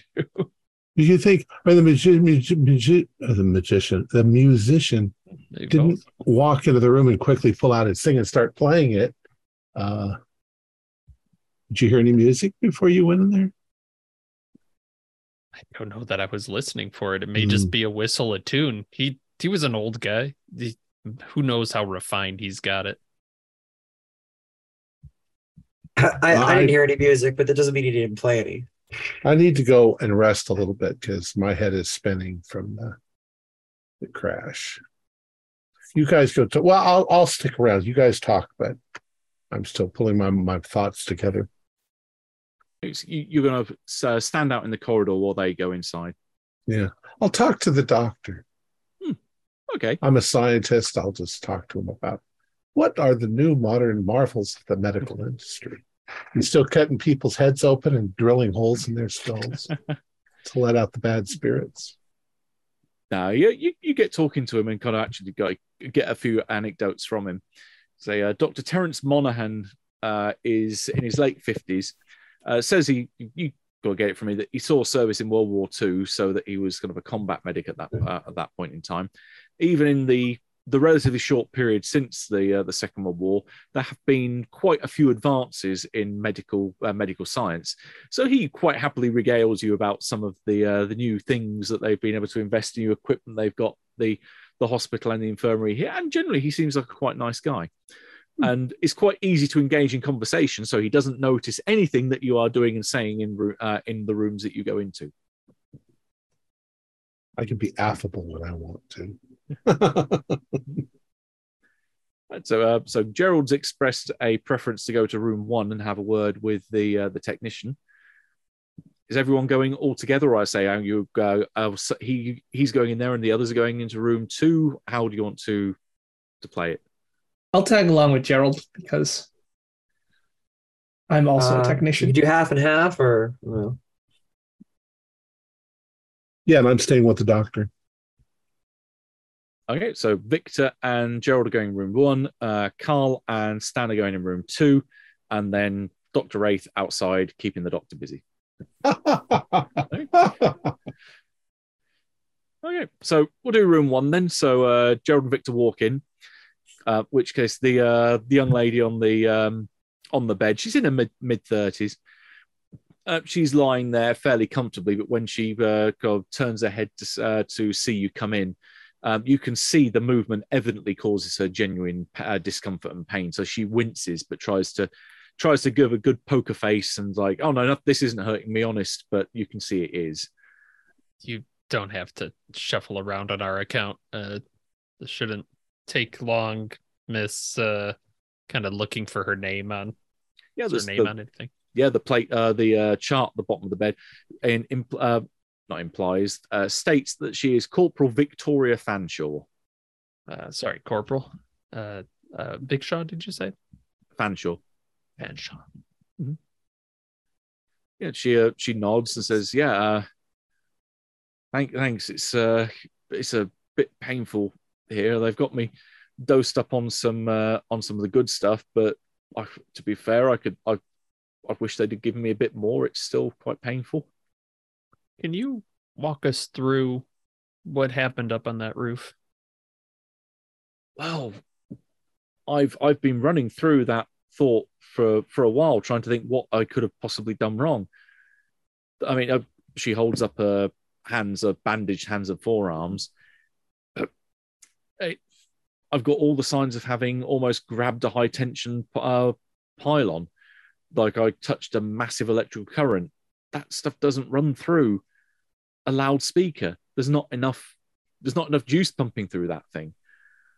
So I'm wondering maybe I touched a live wire elsewhere, but even so, it just doesn't make sense. I just do not understand what's going on here.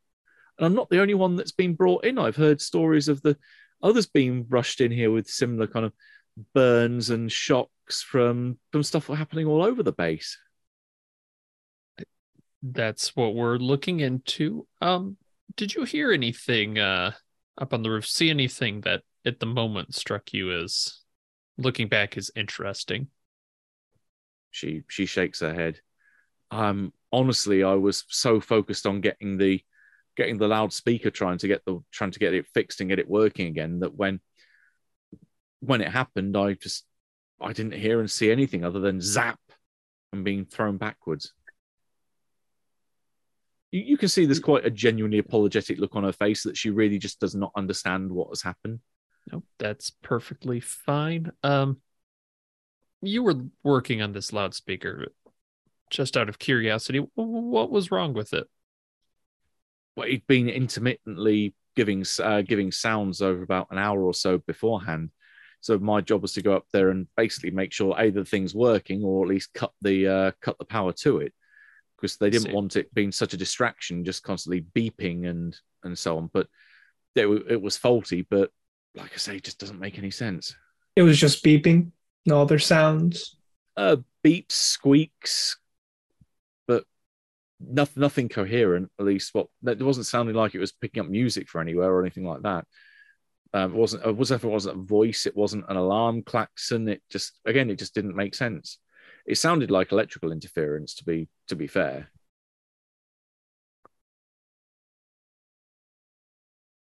And that's just been going on this morning. This is not some. Oh, and from what I hear, it's been going on through the night as well. Well, at least, the latter half of the night. There's been reports of weird shit. Weird stuff happening across. She got to correct herself as you're the senior authority here. Yeah, weird stuff happening across the base. And simultaneously, about that time, you've got Holbrook and Gursky going into room 2. So you have the wonderful Mr. Aircraftman Hamilton that's sat in his bed with his arm in a sling, or not a sling, a cast. Looks over to you as you come in and says, sorry, sirs, I can't really get up that easily. Do you mind if I... Understood, soldier. Perfectly all right. Don't worry about it. He relaxes a bit on the bed. So, how can I help? It's not often we got the MPs come down here. It's a funny matter. The recent spate of injuries, we're trying to investigate what sort of connective tissue they have, if you will. You haven't had an injury in some time, correct? Correct. Yeah, no, I'm pretty careful. It was just I got spooked. It would come across, of all things, I was going through one of the tool sheds. Just stupid thing. Just a snake ran out in front of me and reared up, hissed. I turned and ran and straight into a Land Rover. Huh. And you were, I'm sorry, precisely where was the shed? Because we've had other curious incidents with storage, surprisingly.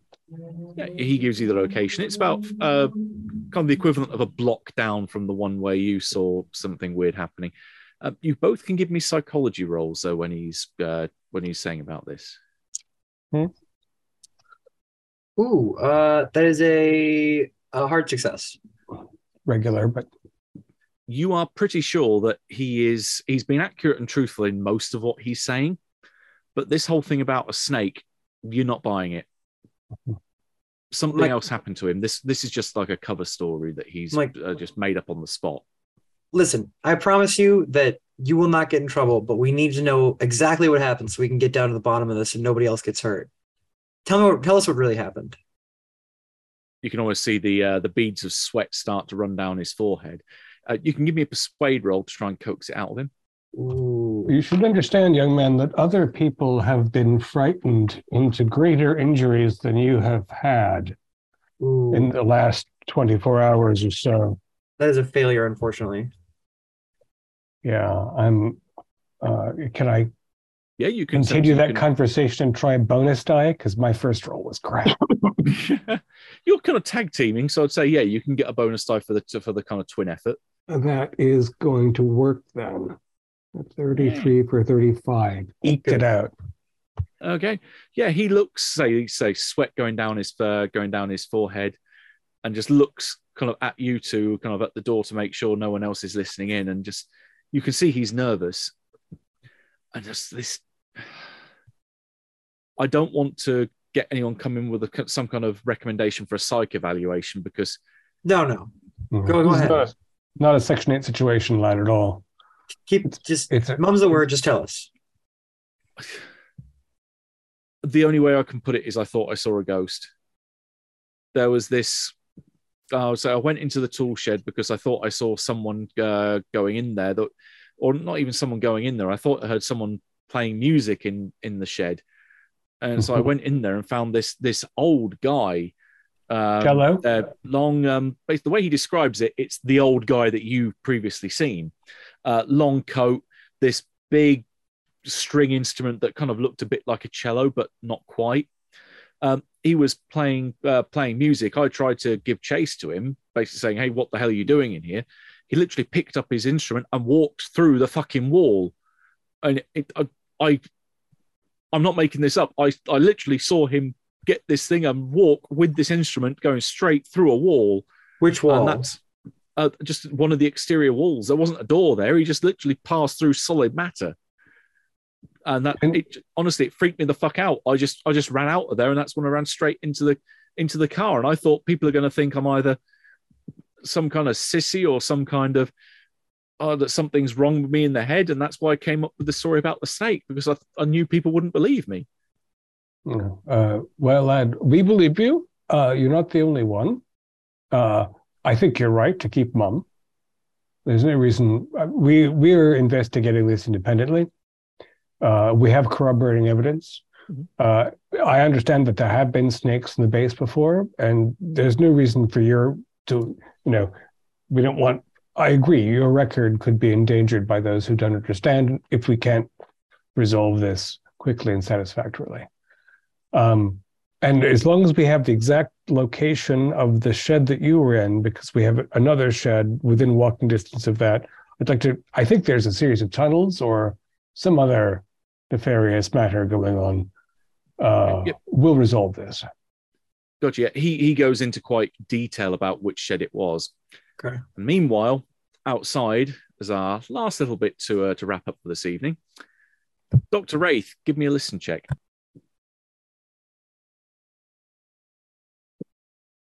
Oh, 37 is...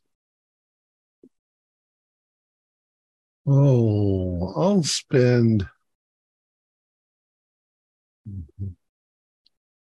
17. I'll spend 17. Okay. Yes. In which case, then, as you're talking with, say, the good other doctor, the medical doctor outside, Dr. Monaghan, you think you hear something, off down room 4, which, as far as you're aware, the only rooms that are being used at the minute in the ward are room 6, 1, and 2. So there shouldn't be anyone, as far as you're aware, in room 4. But you can hear a familiar sound coming from in there. Mm-hmm. The sound of the Lincolnshire Poacher. But it's not the radio broadcast. Someone's playing it on a flute. So one of your patients plays the flute? I'm going to walk in that direction.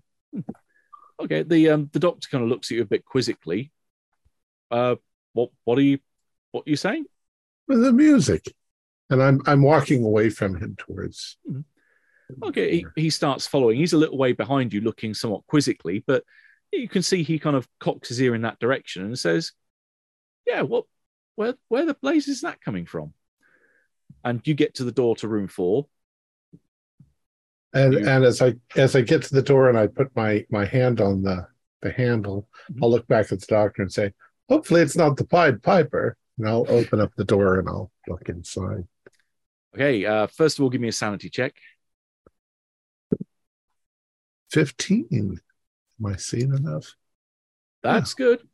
That would have been a D10 on a fail, so that's only 1 point then for a pass. And follow it up with a spot hidden roll. At 91, so I don't see anything. In which case, there is sometimes that you remain blissfully ignorant.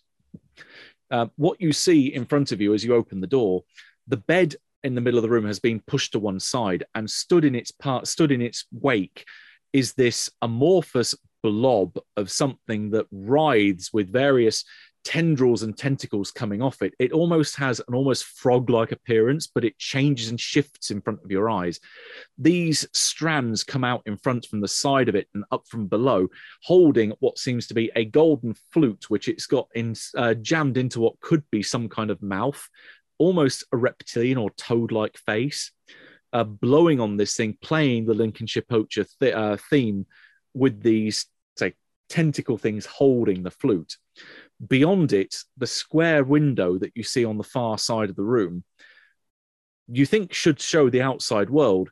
You see that it extends off almost into infinity, that there is another room behind that with another square window with another room behind that, and this cacophony of music coming from 100, 1,000, 1,000,000 other things playing this tune that goes off into infinity, that thankfully from the angle you're at, you can't see who or what is playing in the next room. And we will leave it there for tonight. What a place to end it. Remember exactly what I'm going to do. Quickly close the door and go and look at the doctor and go, "Nope, nothing in here." Our players included David Gassaway, Alex Sun, Nathan Decker, John Dos Passos, and myself, with Matthew Sanderson as the keeper of the secrets. We have a Discord server where you can chat with other members. You can set up private games. You can learn the fine arts of gameplay and game mastering. We provide audio-only versions of our shows free for you to download from Podbean or iTunes. If you would like to help support our show, please visit our Patreon account. Just $1 a month helps us a lot. Like, share, and subscribe to our channel, and punch the bell icon for updates on our latest shows. And leave us some comments. We enjoy reading them and answer any questions you might have. This is Tom Rayleigh, together with all the members of our gaming club, inviting you to journey with us once again into the darkness for another adventure into the universe of H.P. Lovecraft and the Call of Cthulhu role-playing game. Until next time, good luck and good gaming.